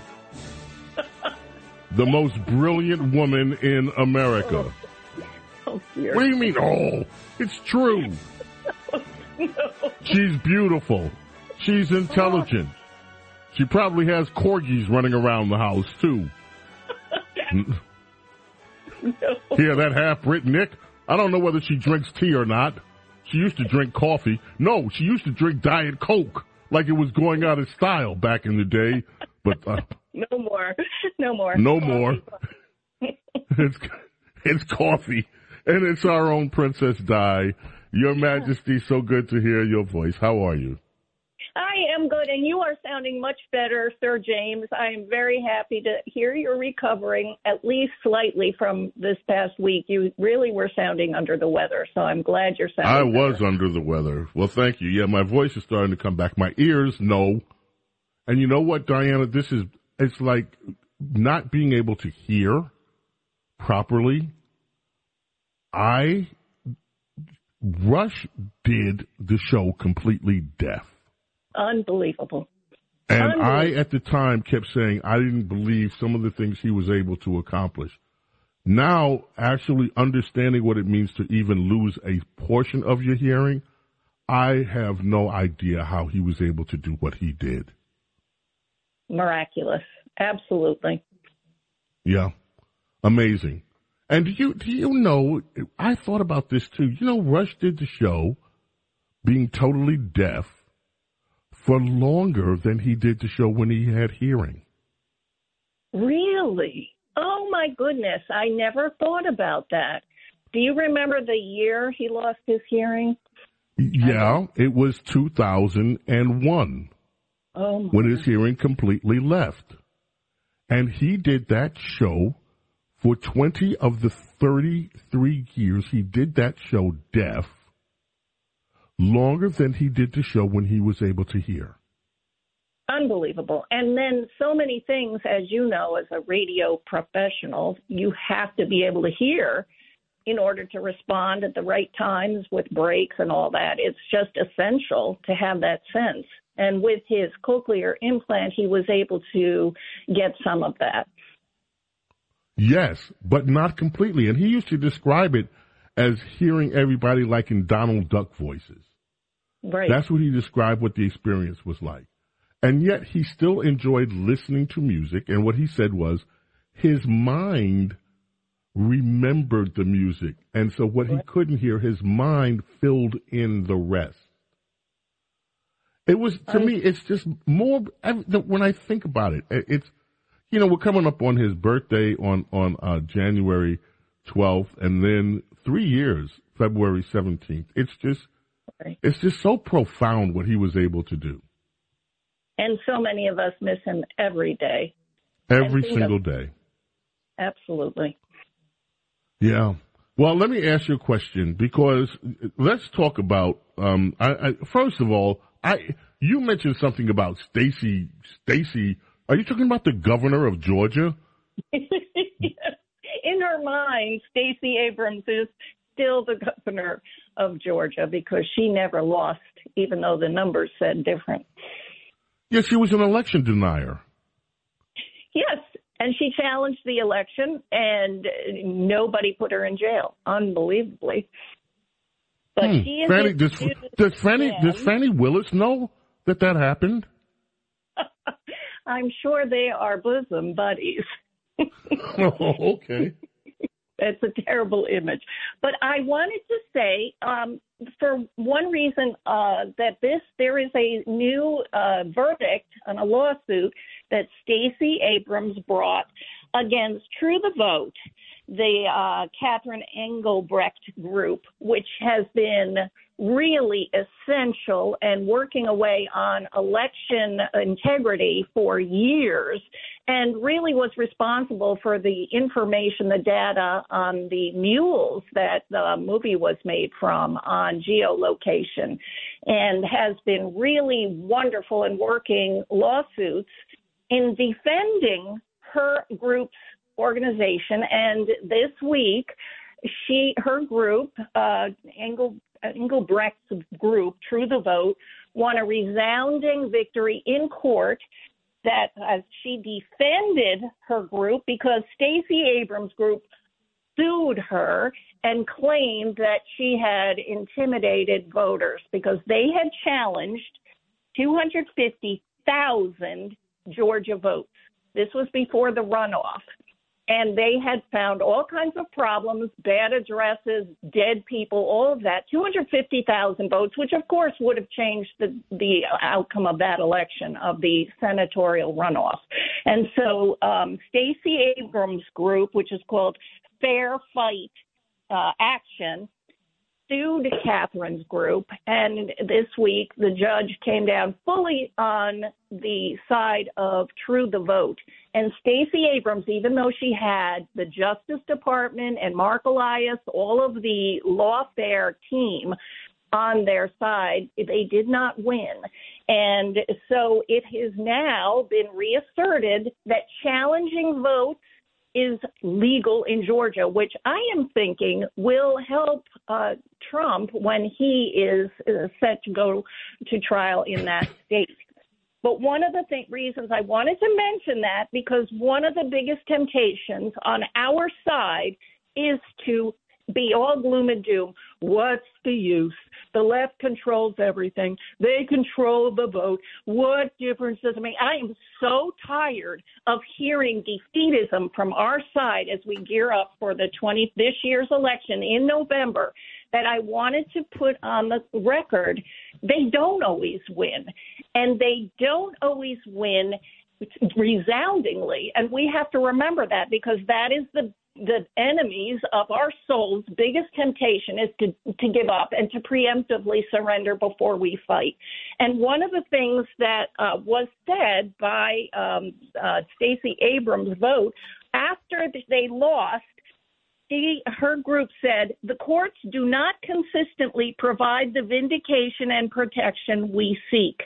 In other words, sometimes we lose, and it makes them mad. And it's something that we have to remember. Sometimes their side loses, and loses big, and they do not have the biggest power we have, and that is the power of prayer and trusting in God. As I always say, those are the four words that can save America. It's our national motto, and no one can ever stop us from saying it. In God we trust. So I just wanted to put on the record, there's been some good court wins, and that is one of them, as well as the Supreme Court the other day agreeing to take the ballot in Colorado. Colorado, yes. Taken off the ballot, and in Maine. Well, he wasn't really taken off the ballot. They found he was liable under the 14th Amendment, but they stayed their own ruling, and the same in May. But the Supreme Court, 34 states have actually formally challenged Trump's ability to be on the ballot. So the Supreme Court is taking that case, which is wonderful. They're going to hear arguments quickly on February 8th, and we're hoping on our side will be decided before Super Tuesday on March 5th. So that is another piece of good news. I think even the left expects the Supreme Court to resoundingly reject all of these ballot challenges. And I can tell you how right you are. All you have to read is Jennifer Rubin today, who's off on a tear about how the partisan Supreme Court is going to rule for Trump, even though Trump doesn't have a case. So they know how this is going to turn out, or how it should turn out, is what I should say. They go to Plan B, so that allows them again to put the Supreme Court as their target. They have been working both angles. They are hoping for a win, but they also have the political talking point available to them so that they can just come out and basically do their usual. We need to increase the number of judges. We need to be able to challenge judges. We need, that kind of thing. So they win either way in the narrative business in their mind. I don't think it's going to work. I think that, it's one of those distractions that they're trying to keep Trump's focus busy on court cases so he can campaign. On the other hand, you look at the numbers and it's backfiring big time because Biden is behind on all of the most recent national polls. All right, let's turn the page for a minute and talk Harvard and Claudine Gay. Really? Here, Diana, number one, first thing, I remember very clearly the first time I heard the initials DEI was when you raised it to me and said, James, this is something that you would better put on your radar. Right. This move for diversity and whatever it is, and inclusion, blah, blah, blah. Equity, diversion, yeah. And it appears now that one of the things that the left is talking about in the wake of Claudine Gay being forced to retire by the Harvard governing board, not by conservatives, as they claim. It was the left that told her, hey, do you see a path forward for you? This was after the latest 40 allegations of plagiarism were piled on top of the ones that had already been brought to the public. Now, I have been reading stories all week that Claudine Gay had a quote-unquote thin resume. She was not a published, she's written those books in her subject area. She had very few academic pieces that were written, and apparently that's very important in the world of academia. She had no real, and then what she did write, then you have this collection of allegations that she committed plagiarism in them. Although Harvard said, yes, duplicate language was found. They never used the word plagiarism, but that's what they were saying. Yeah, we found plagiarism. She didn't attribute it to the right people. So here's my question to you, Diana. To me, the story to me is more important to me to frame this as excellence. It is about excellence. It's not about race. This woman was not excellent at what she did. No one has ever, for instance, accused Dr. Sowell of plagiarism. He's a premier academia. You can go through, and it doesn't matter right or left, you can go through any number of people who have risen in the world of academia that are excellent at what they do. They would never have these charges leveled against them. She had, quote unquote, thin qualifications. I get so sick and tired of this racial, having to defend when they say it's racist. It is not racist when someone doesn't have the merit to be in the position in the first place. This isn't about race. This is about merit. And this is about what is your merit as a leader. And I don't hear the argument being framed that way. Well, I have seen the argument framed this way. There's been a lot of celebrations after Claudine Gay resigned about the potential reestablishment of the meritocracy, which is the operating system traditionally in America that has been under attack by DEI, critical race theory, which changes the standards. And so, you read the headlines, they have gotten so absurd. Showing up to work on time is white supremacy. Alarm clocks are white supremacy. All of the, usual civilized behavior that applies to everybody here has now been reframed in your term to basically be something we can throw out the window. And that started in academia. Harvard is the temple of where all of these ideas first grab hold. It's all from basically an anti-American and pro-socialism standpoint, and it's a means of attack on the strengths of the American dream, which has been you work hard, you play by the rules, and you can get ahead and you can provide a good life for your family. And so this was one of the reasons that communism didn't take hold in America when it was taking hold everywhere else in the world is because we had a growing middle class where people stayed true to the rules and obeying the law and could actually protect their family and provide for their family. And that was seen by the left as an obstacle. So how do we get rid of the strong middle class that has succeeded in moving up? And then this is how you change the standards. You get rid of the meritocracy. And so it doesn't matter if you're the best qualified. It doesn't matter if you do well or you work hard. And from the new standpoint are you diverse? Are you providing equity, which is equal outcomes? And, are you basically inclusive, which is inclusive of everyone who looks differently but thinks alike? And so this has been a first and important change of direction in academia by having Claudine herself be held to the old standards, as you say, merit. And she failed on that.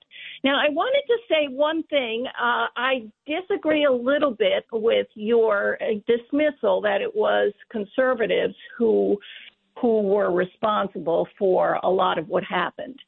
And I want to point to Politico, who had an article this week. We sat down with the conservative mastermind behind Claudine Gay's ouster.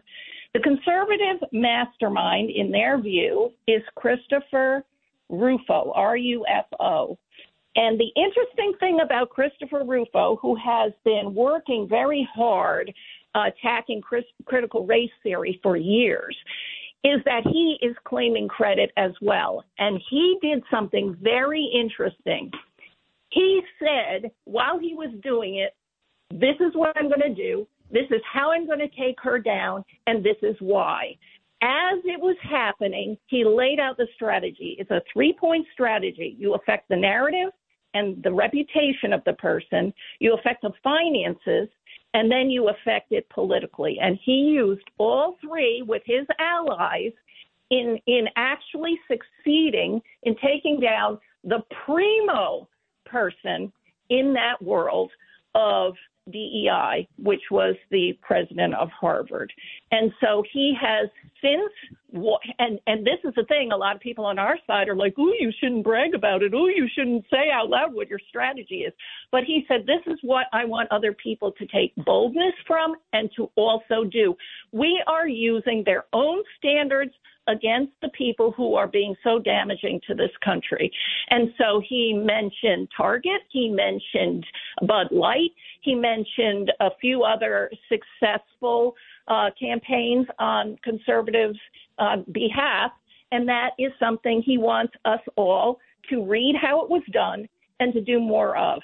And so I think it's really important. He has written, Christopher Rufo has written on his own Substack, and he had an editorial in the Wall Street Journal. I'll send you the link, which is worth reading, where he lays it all out, how this happened, and these are the steps. He also worked with, as you remember, there was a guy Ackerman, who said, I'm going to pull $1 billion of funding, Ackman, A-C-K-M-A-N, out of Harvard. So that was the financial piece. He tweeted last night, Bill Ackman did, that his wife now is under attack it is being claimed by Business Insider that they are looking through her academic papers. And so Bill Ackman is being accused of plagiarism, which is not true. Is that fine? He says, I'm going after MIT now. And Sally Kornbluth, who was the third member at the congressional testimony. At the congressional hearings, yeah. Yes, there's two down. It's the UPenn. Liz Miguel was the first one. She resigned right away. Now it's Claudine Gay. And the third one, who's probably nervous now because the eyes of all of the conservatives who have taken out successfully 2 presidents is on her now. She is MIT president, which is less than a mile away from Harvard. And so now they have attacked the Business Insider, which is the left. They're coming after Bill Ackman, the financial donor to Harvard, who was threatening to pull his $1 billion. So Business Insider is coming after his family. And so he announced last night he's going after MIT's president on the same grounds of plagiarism. So it's a war. This is a wonderful cultural battle that needs to be fought, and we are winning. And so I am so happy to be able to say that, and I think we should study the strategy of the people involved and emulate them. Stay right there, Princess Di, and I'm going to explain to you why I have a different point of view on it when I get back. And then I want to talk about Jan 6 with the time we have left. So don't go away. Princess Di is with us. Bo Snerdley, James Golden here on WABC. Stay right where you are. She helped me with my suitcase. She stands before my eyes. The Saturday morning radio extravaganza. Now, here's James Golden, a.k.a. Bo Snerdley, on 77 WABC. Yes, and Princess Di is with us here on WABC Talk Radio 77. Your Majesty, I tell you what, you just sent me the article. I'm going to read that, the Wall Street Journal article. Thank goodness I'm a subscriber. So I'm going to read that, and before I talk any more and open my mouth about this, because what you were saying there is pretty powerful. Let me instead flip the page and ask you about America's darkest day, the day that we are living now. The darkest day, January 6th. America in darkness, and democracy dies in darkness. Yeah. According to the Amazon Prime Washington Post, 3 years later, we must all beware of the dangerous revisionism that is taking place. And that revisionism is that only 62% of people say that Joe Biden's victory was legitimate. That's down from 69% 2 years ago, and far lower than the election. And now people actually believe 1/3 of U.S. adults say there's solid evidence of widespread voter fraud.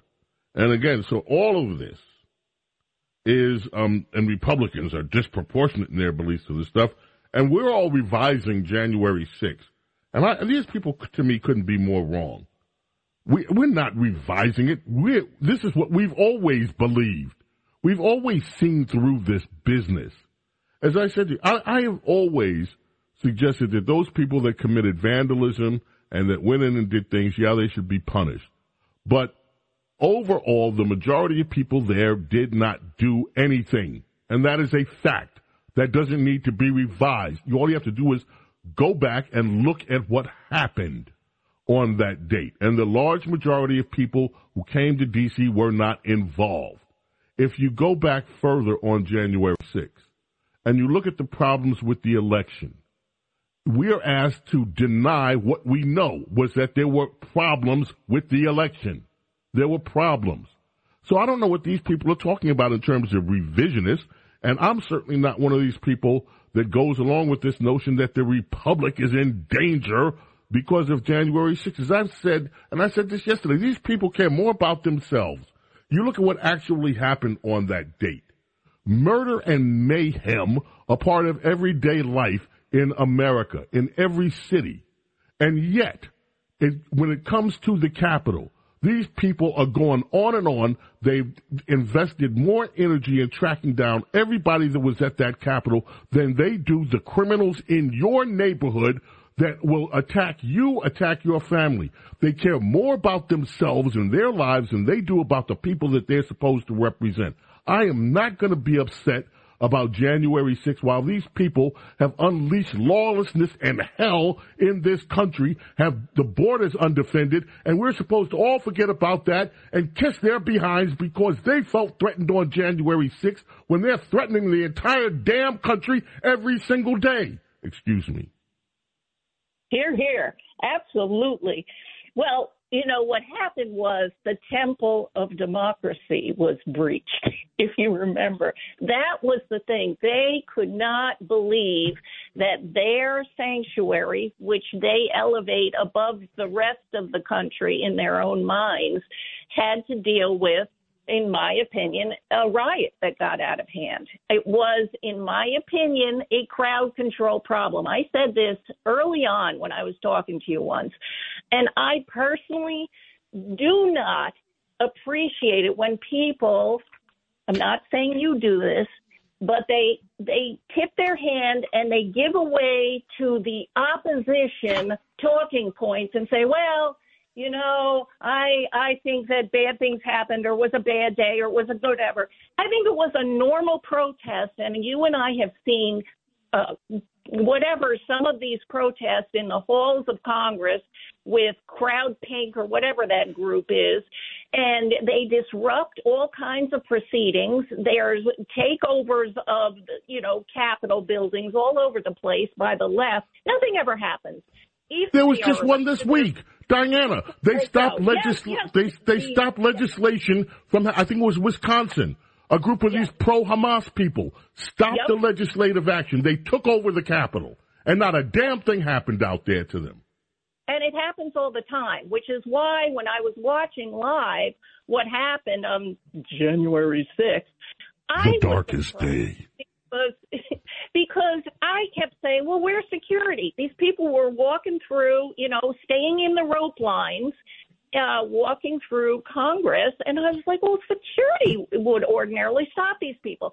And so all of the things we've learned since has proven to me, beyond a shadow of a doubt, that the entire thing was a setup and that they deliberately stood down, and then there were people in the crowd who were feds, basically.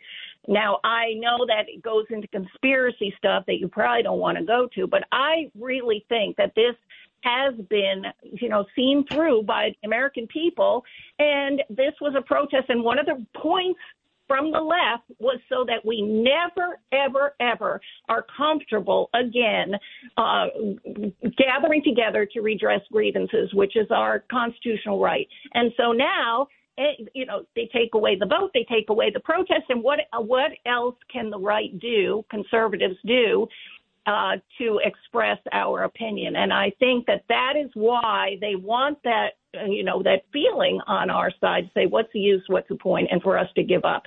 And we can't. We have to fight for this country. Amen to that. Well, Your Majesty, thank you for spending so much time with us. I wanted to be able to flesh out these issues with you, and thank you, Your Majesty, for helping me get through the darkest day in American history. Fun, James, anytime, and I hope you continue to. I will pray for your recovery and for your hearing. Well, by the way, I have to ask you the Nikki Haley question. Did you have any black friends when you grew up? I did. I had many friends of all. I lived in white. Okay. What caused the Civil War? Okay. What caused the Civil War, Princess Di? What was the reasons for the Civil War? Why was the Civil War caused? Slavery. Oh, you said it. Oh, okay. Damn it. I had, just for the record, Princess Di, I had black friends too when I grew up. Just so you know. Okay, run for president then. Thank you. I'd vote for you. And I might even ask, do you know that Nikki Haley today actually said that she's open to having Ron DeSantis as her vice president? And she also wouldn't rule out pardoning Hunter Biden. I don't know who her constituents are. Can you pick any group in the Republican Party who is all in for Nikki Haley other than the establishment in Washington of, 500 people? I'm talking about Sununu and Chris Christie. No, voters. Regular voters. Voters. No. But she had black friends. So, I mean, okay. Thank you, Princess Di. Anytime. And it's so wonderful to talk to you, Sir James. WABC Talk Radio 77. Your phone calls are coming up immediately when we get back from the break, and then later on, America's Small Caffeinated Mom joins us. Chicago takes us in on WABC, the Saturday morning radio extravaganza. Just you and me, simple and free. Baby, you're everything I've ever dreamed of. Yeah. Give me your special smile. I promise you'll never leave me. Just you and me. The Saturday morning radio extravaganza. Now, here's James Golden, a.k.a. Bo Snerdley, on 77 WABC. 1944, Van McCoy was born on this day. Singer-producer. 1975, this was the big one. The Hustle. Do it.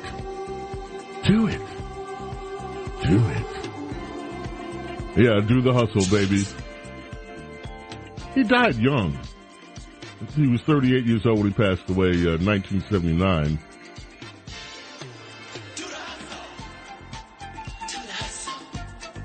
To the hustle. Let's hustle on to the telephones and hit up Jake in Pittsburgh. Jake, how are you? Welcome to the Saturday morning radio extravaganza. Hello, Jake. Hi, Jake. Can you hear me? I do. Love the princess. Me too. And, on this darkest of days.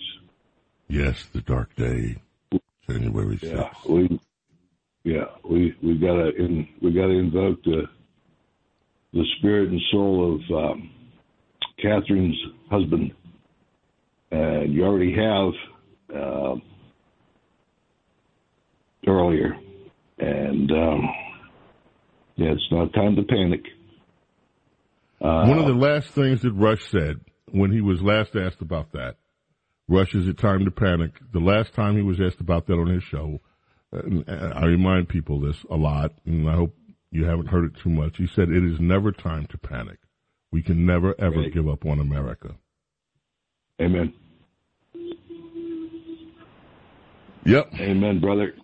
Give Catherine my best. Well, thank you, Jake. I so appreciate that. And, again, Rush's birthday is coming up on January 12th. And the anniversary of his death is coming up, too, on February 17th, and we'll be remembering Rush. I remember him every day, but we'll be remembering him on the show, especially on those days. So, Jake, thank you for holding on. And, yes, we will invoke the memory of Maharishi. Thank you. We appreciate it. Viviana in Brooklyn, New York, you're up next. How are you? God bless you, my brother. Tremendously and trusting in God. I wanted to honor the January 6th patriots and heroes. It is their darkest day because they're still imprisoned for political reasons. And there's this tremendous documentary on Frank's speech, Let My People Go. We have a man of faith, Professor David Clemens, that teamed up with Mike Lindell, and they expose what happened to the January 6ers, and in between, they also exposed the mechanics of how the 2020 election was stolen. And these people, Viviano, the only reason I'm cutting you off now, because we got to take a break, because we have to get to America's Small Caffeinated Mom, and then time's going to be up. But I wanted you to have your say, and let us head to that break. Coming back, we will have America's Small Caffeinated Mom, Rhonda Schrock, joining us, and we'll try to get to more calls, provided we have time. We'll do our best. WABC Talk Radio 77. Oh, this is Ike. Isaac Hayes takes us in. Never can say goodbye. This is from the Black Moses album. Coming back in a moment. Do not go away. This is the Saturday morning radio extravaganza. Now, here's James Golden, a.k.a. Bo Snerdley, on 77 WABC.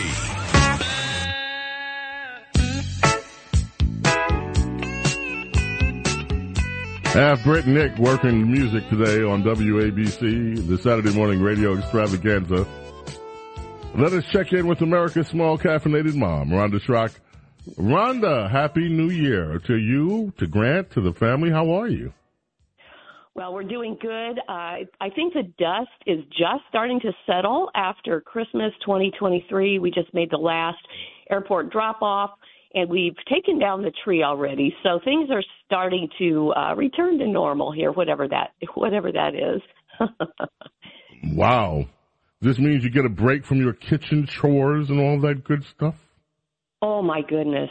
Their teeth were busy for 2 weeks, I can tell you that. When my brother was going through his adolescent food furnace phase, my father said to him one day, "You get hungry eating." And so if you have raised boys or you have been a boy, you will feel that one deep, like they say right now. You will know the truth of that. So they put me to work, and it was really, it's a delight to do that for them. So, yes, it was a lot of fun. Good. So what is on your mind this week vis-a-vis your weekly essay? What is going on in the brain of America's Small Caffeinated Mom? What's going on in my brain? Well, the way my brain works is that I find life lessons in the simple, ordinary events or just things that are taking place around me. And this week's essay comes from the Christmas tree, actually. The title is A Tale of Two Trees. As the week went on, the boys were here, we were busy, active here in the house, and all of a sudden we began to notice the strangest thing. We always, by the way, get a real tree. That's our tradition. We get a real tree. We go to the lot. We pick one out. And then, every year my husband says something about artificial trees would be more convenient. And then I say, but they don't smell. And he says, but they don't shed. And it's about that time that we hit the lot. And that's all just part of the tradition. So anyway, we've got our live tree here in the corner. And this year it was especially beautiful. It was a little smaller than the ones we usually get, but it was just the symmetry, the color, everything was just beautiful. But there was not much of an aroma to it. Even the teenager would remark on it. He'd be on his way through the house up to the fridge, and he'd say, the tree is extra nice this year. Yes, buddy, it really is. Well, toward the end of its tenure here, we all started noticing that tree is releasing the most beautiful fragrance. And you could smell it through much of the house. It was still green. It was just an odd phenomenon. Well, when we took it down the other day, there was very little mess to clean up. There were just hardly any dead needles that had come off of it, and it was still lovely. Well, I thought back to the tree of, I think it was the tree of 2020, when the boys had picked out an absolute monster of a tree, and we didn't even know how big it was, so we got it home, took the net off, and the thing drove us into the next room. We fight through the branches to get to the table. It was huge, but it started to turn brown. Quickly. There was no aroma. There was no fragrance. It lost its beauty, and by the time we were taking the decorations off, the slightest change in air currents or the slightest brush against it, it would just shed a cascade of needles. I thought about the difference in those two trees as they were dying. And I thought about life and death and the fact that it is how we live that determines how we will die. And probably as I'm speaking, you can think of names and faces, people that you have seen come to the end of life, and their lives are still beautiful and green and fragrant and a delight to those around them, emitting just a beautiful fragrance of love, really. And when they depart, there's very little, if any, mess to clean up. You can also probably think of names and faces that were like my tree of 2020, who lived lives that were ugly and prickly and bristly. It actually hurt when we would brush up against that tree. And when that tree was gone, there was a huge mess to clean up. And I thought about it, how it's our choices throughout our lives that determine how we will finish. And I wanted to just speak to that. I wanted to bring a word of hope to those. If you are under the sound of my voice today and you feel like my tree of 2020, you have time to change. If you're still alive, you can stop the old, you can start the new. You can make amends, you can ask forgiveness, you can offer forgiveness, you can start a new way of living and thinking and being. There is hope for you and there is hope for me. And it just made me think about how I want to live my life. How do I want to finish? We do not have to finish how we have started. We can change direction. But it was that beautiful, beautiful tree that taught me that lesson. And I just wanted to pass that on to our listeners. Well, that is a wonderful story. I love that. You come up with such gems, Rhonda, and that is a beautiful one. I really, really enjoy that. And thank you so much. You can find your essay at the Daily BS. Yes. I take it? Yes, indeed. DailyBS.com. Yes. So anyway, thank you for being one of those green people, James. Thank you. Well, it's for the first being one time of those someone's ever green. call me a green person, but thank you. I appreciate that. And Yes, I mean it. Rhonda, your website where people can find you, please. RhondaSchrock.com. That's my little coffee shop in cyberspace. Thank you so much. Yep. Rhonda Schrock. Thank you, Rhonda. So appreciate you. What a great story. We're going to grab a few calls before we must leave here. Thank you so much for waiting. Let's go to Gail in Staten Island. Gail, you've been waiting. Thank you. Safe and blessed New Year to you, James. 6 days in. The sitting president yesterday, I think he had his dates mixed up in his prepared speech. To me, the darkest day in our American history was his inauguration day, January 20th, 2021, when he started stripping and chipping away at our sovereign nation. What do you think, James? I think you have nailed it. I mean, look, he claims to be saving democracy. He is doing everything possible to wreck this republic. Not just the economy of this republic, not just the long-term financial health of this republic, but the borders. The borders are basic to national security. And allowing 6 million illegal immigrants during his tenure is unforgivable. Gail, thank you. So appreciate you. Let us go to Russ. I think that's in White Plains. Russ, how are you? I'm fine, James, and I have to agree and disagree with the illustrious Princess Di, who was formerly of White Plains. I hate to disagree, but she mentioned meritocracy, and I want to ask, first of all, I would like to say that Claudine Gate didn't retire, James. She's been redeployed in a corporate reorganization, and I think we're going to see her back. I'd like to disagree with her, though, about this being a meritocracy, because I'd like to ask, does Trump merit being president, or is he just the right fit? He merits being president. Look, Russ, I don't even know how this is debatable. We had 4 terms. We had 4 years of Donald Trump. What happened?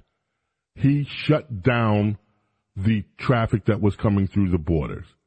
He did amazing things with NATO, with China. Actually, we won a trade war with China. He backed off America's enemies. He also revived the American economy in record time to record levels. Right. Now, Donald Trump says a lot of things people don't like, but the thing is, he did a lot of things that benefited this nation, and that's just a short list. You could go on about the deregulation and what that did for America's businesses. You could go on. Yeah, so he merited everything. He merits a second term based on his job performance. I agree. I'm going to vote for him, but I think it's because he's the right fit. He's kind of thuggish, but he's necessary, and I think these court cases are about getting Trump's scalp. I just think there's nobody better as president, and he had 4 years to prove it. Claudine Gay had 3 months, and I have to agree that January 6th was a frame job, and so was a frame job getting Claudine Gay. And 5 pages of stealing, like 5 pages of stealing. Claudine Gay did it to herself. Look. If Claudine Gay had gone to Congress and simply answered the question when she was asked about anti-Semitic students, yep, we have it at Harvard. It showed itself. It's intolerable. We're going to fix it. Instead, she started talking about context. Well, it depends on the context. When you start equivocating about evil, she did herself in. No one was even talking about her plagiarism until she botched up her own performance in Congress. But she did that. And look, I can't wait to read this article that Princess I sent me, which I'm going to read afterwards from Christopher Rufo in the Wall Street Journal, because I really do want to study that. Russ, let me give you the last word on this, because time is really running out. Okay, if you could just cite it again. I'm saying 5 pages of plagiarism like Biden isn't like taking research in duplicative language. Thanks very much, James. Thank you. And so far, she's had 50 allegations of plagiarism. 50. It's not a one-off. There is something seriously wrong with her. She defended her scholarship and kept talking about how rigorous her scholarship was.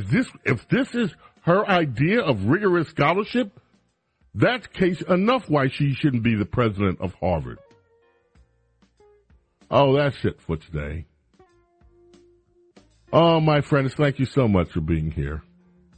May God bless and protect each and every single one of you, your family, your loved ones. I have so much love and gratitude for you being here with me and allowing me to be with you.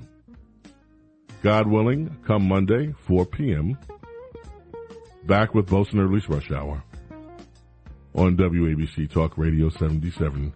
Remember to keep your spirits up on this, the darkest day in American history. Dark, dark, dark, dark. It's dark.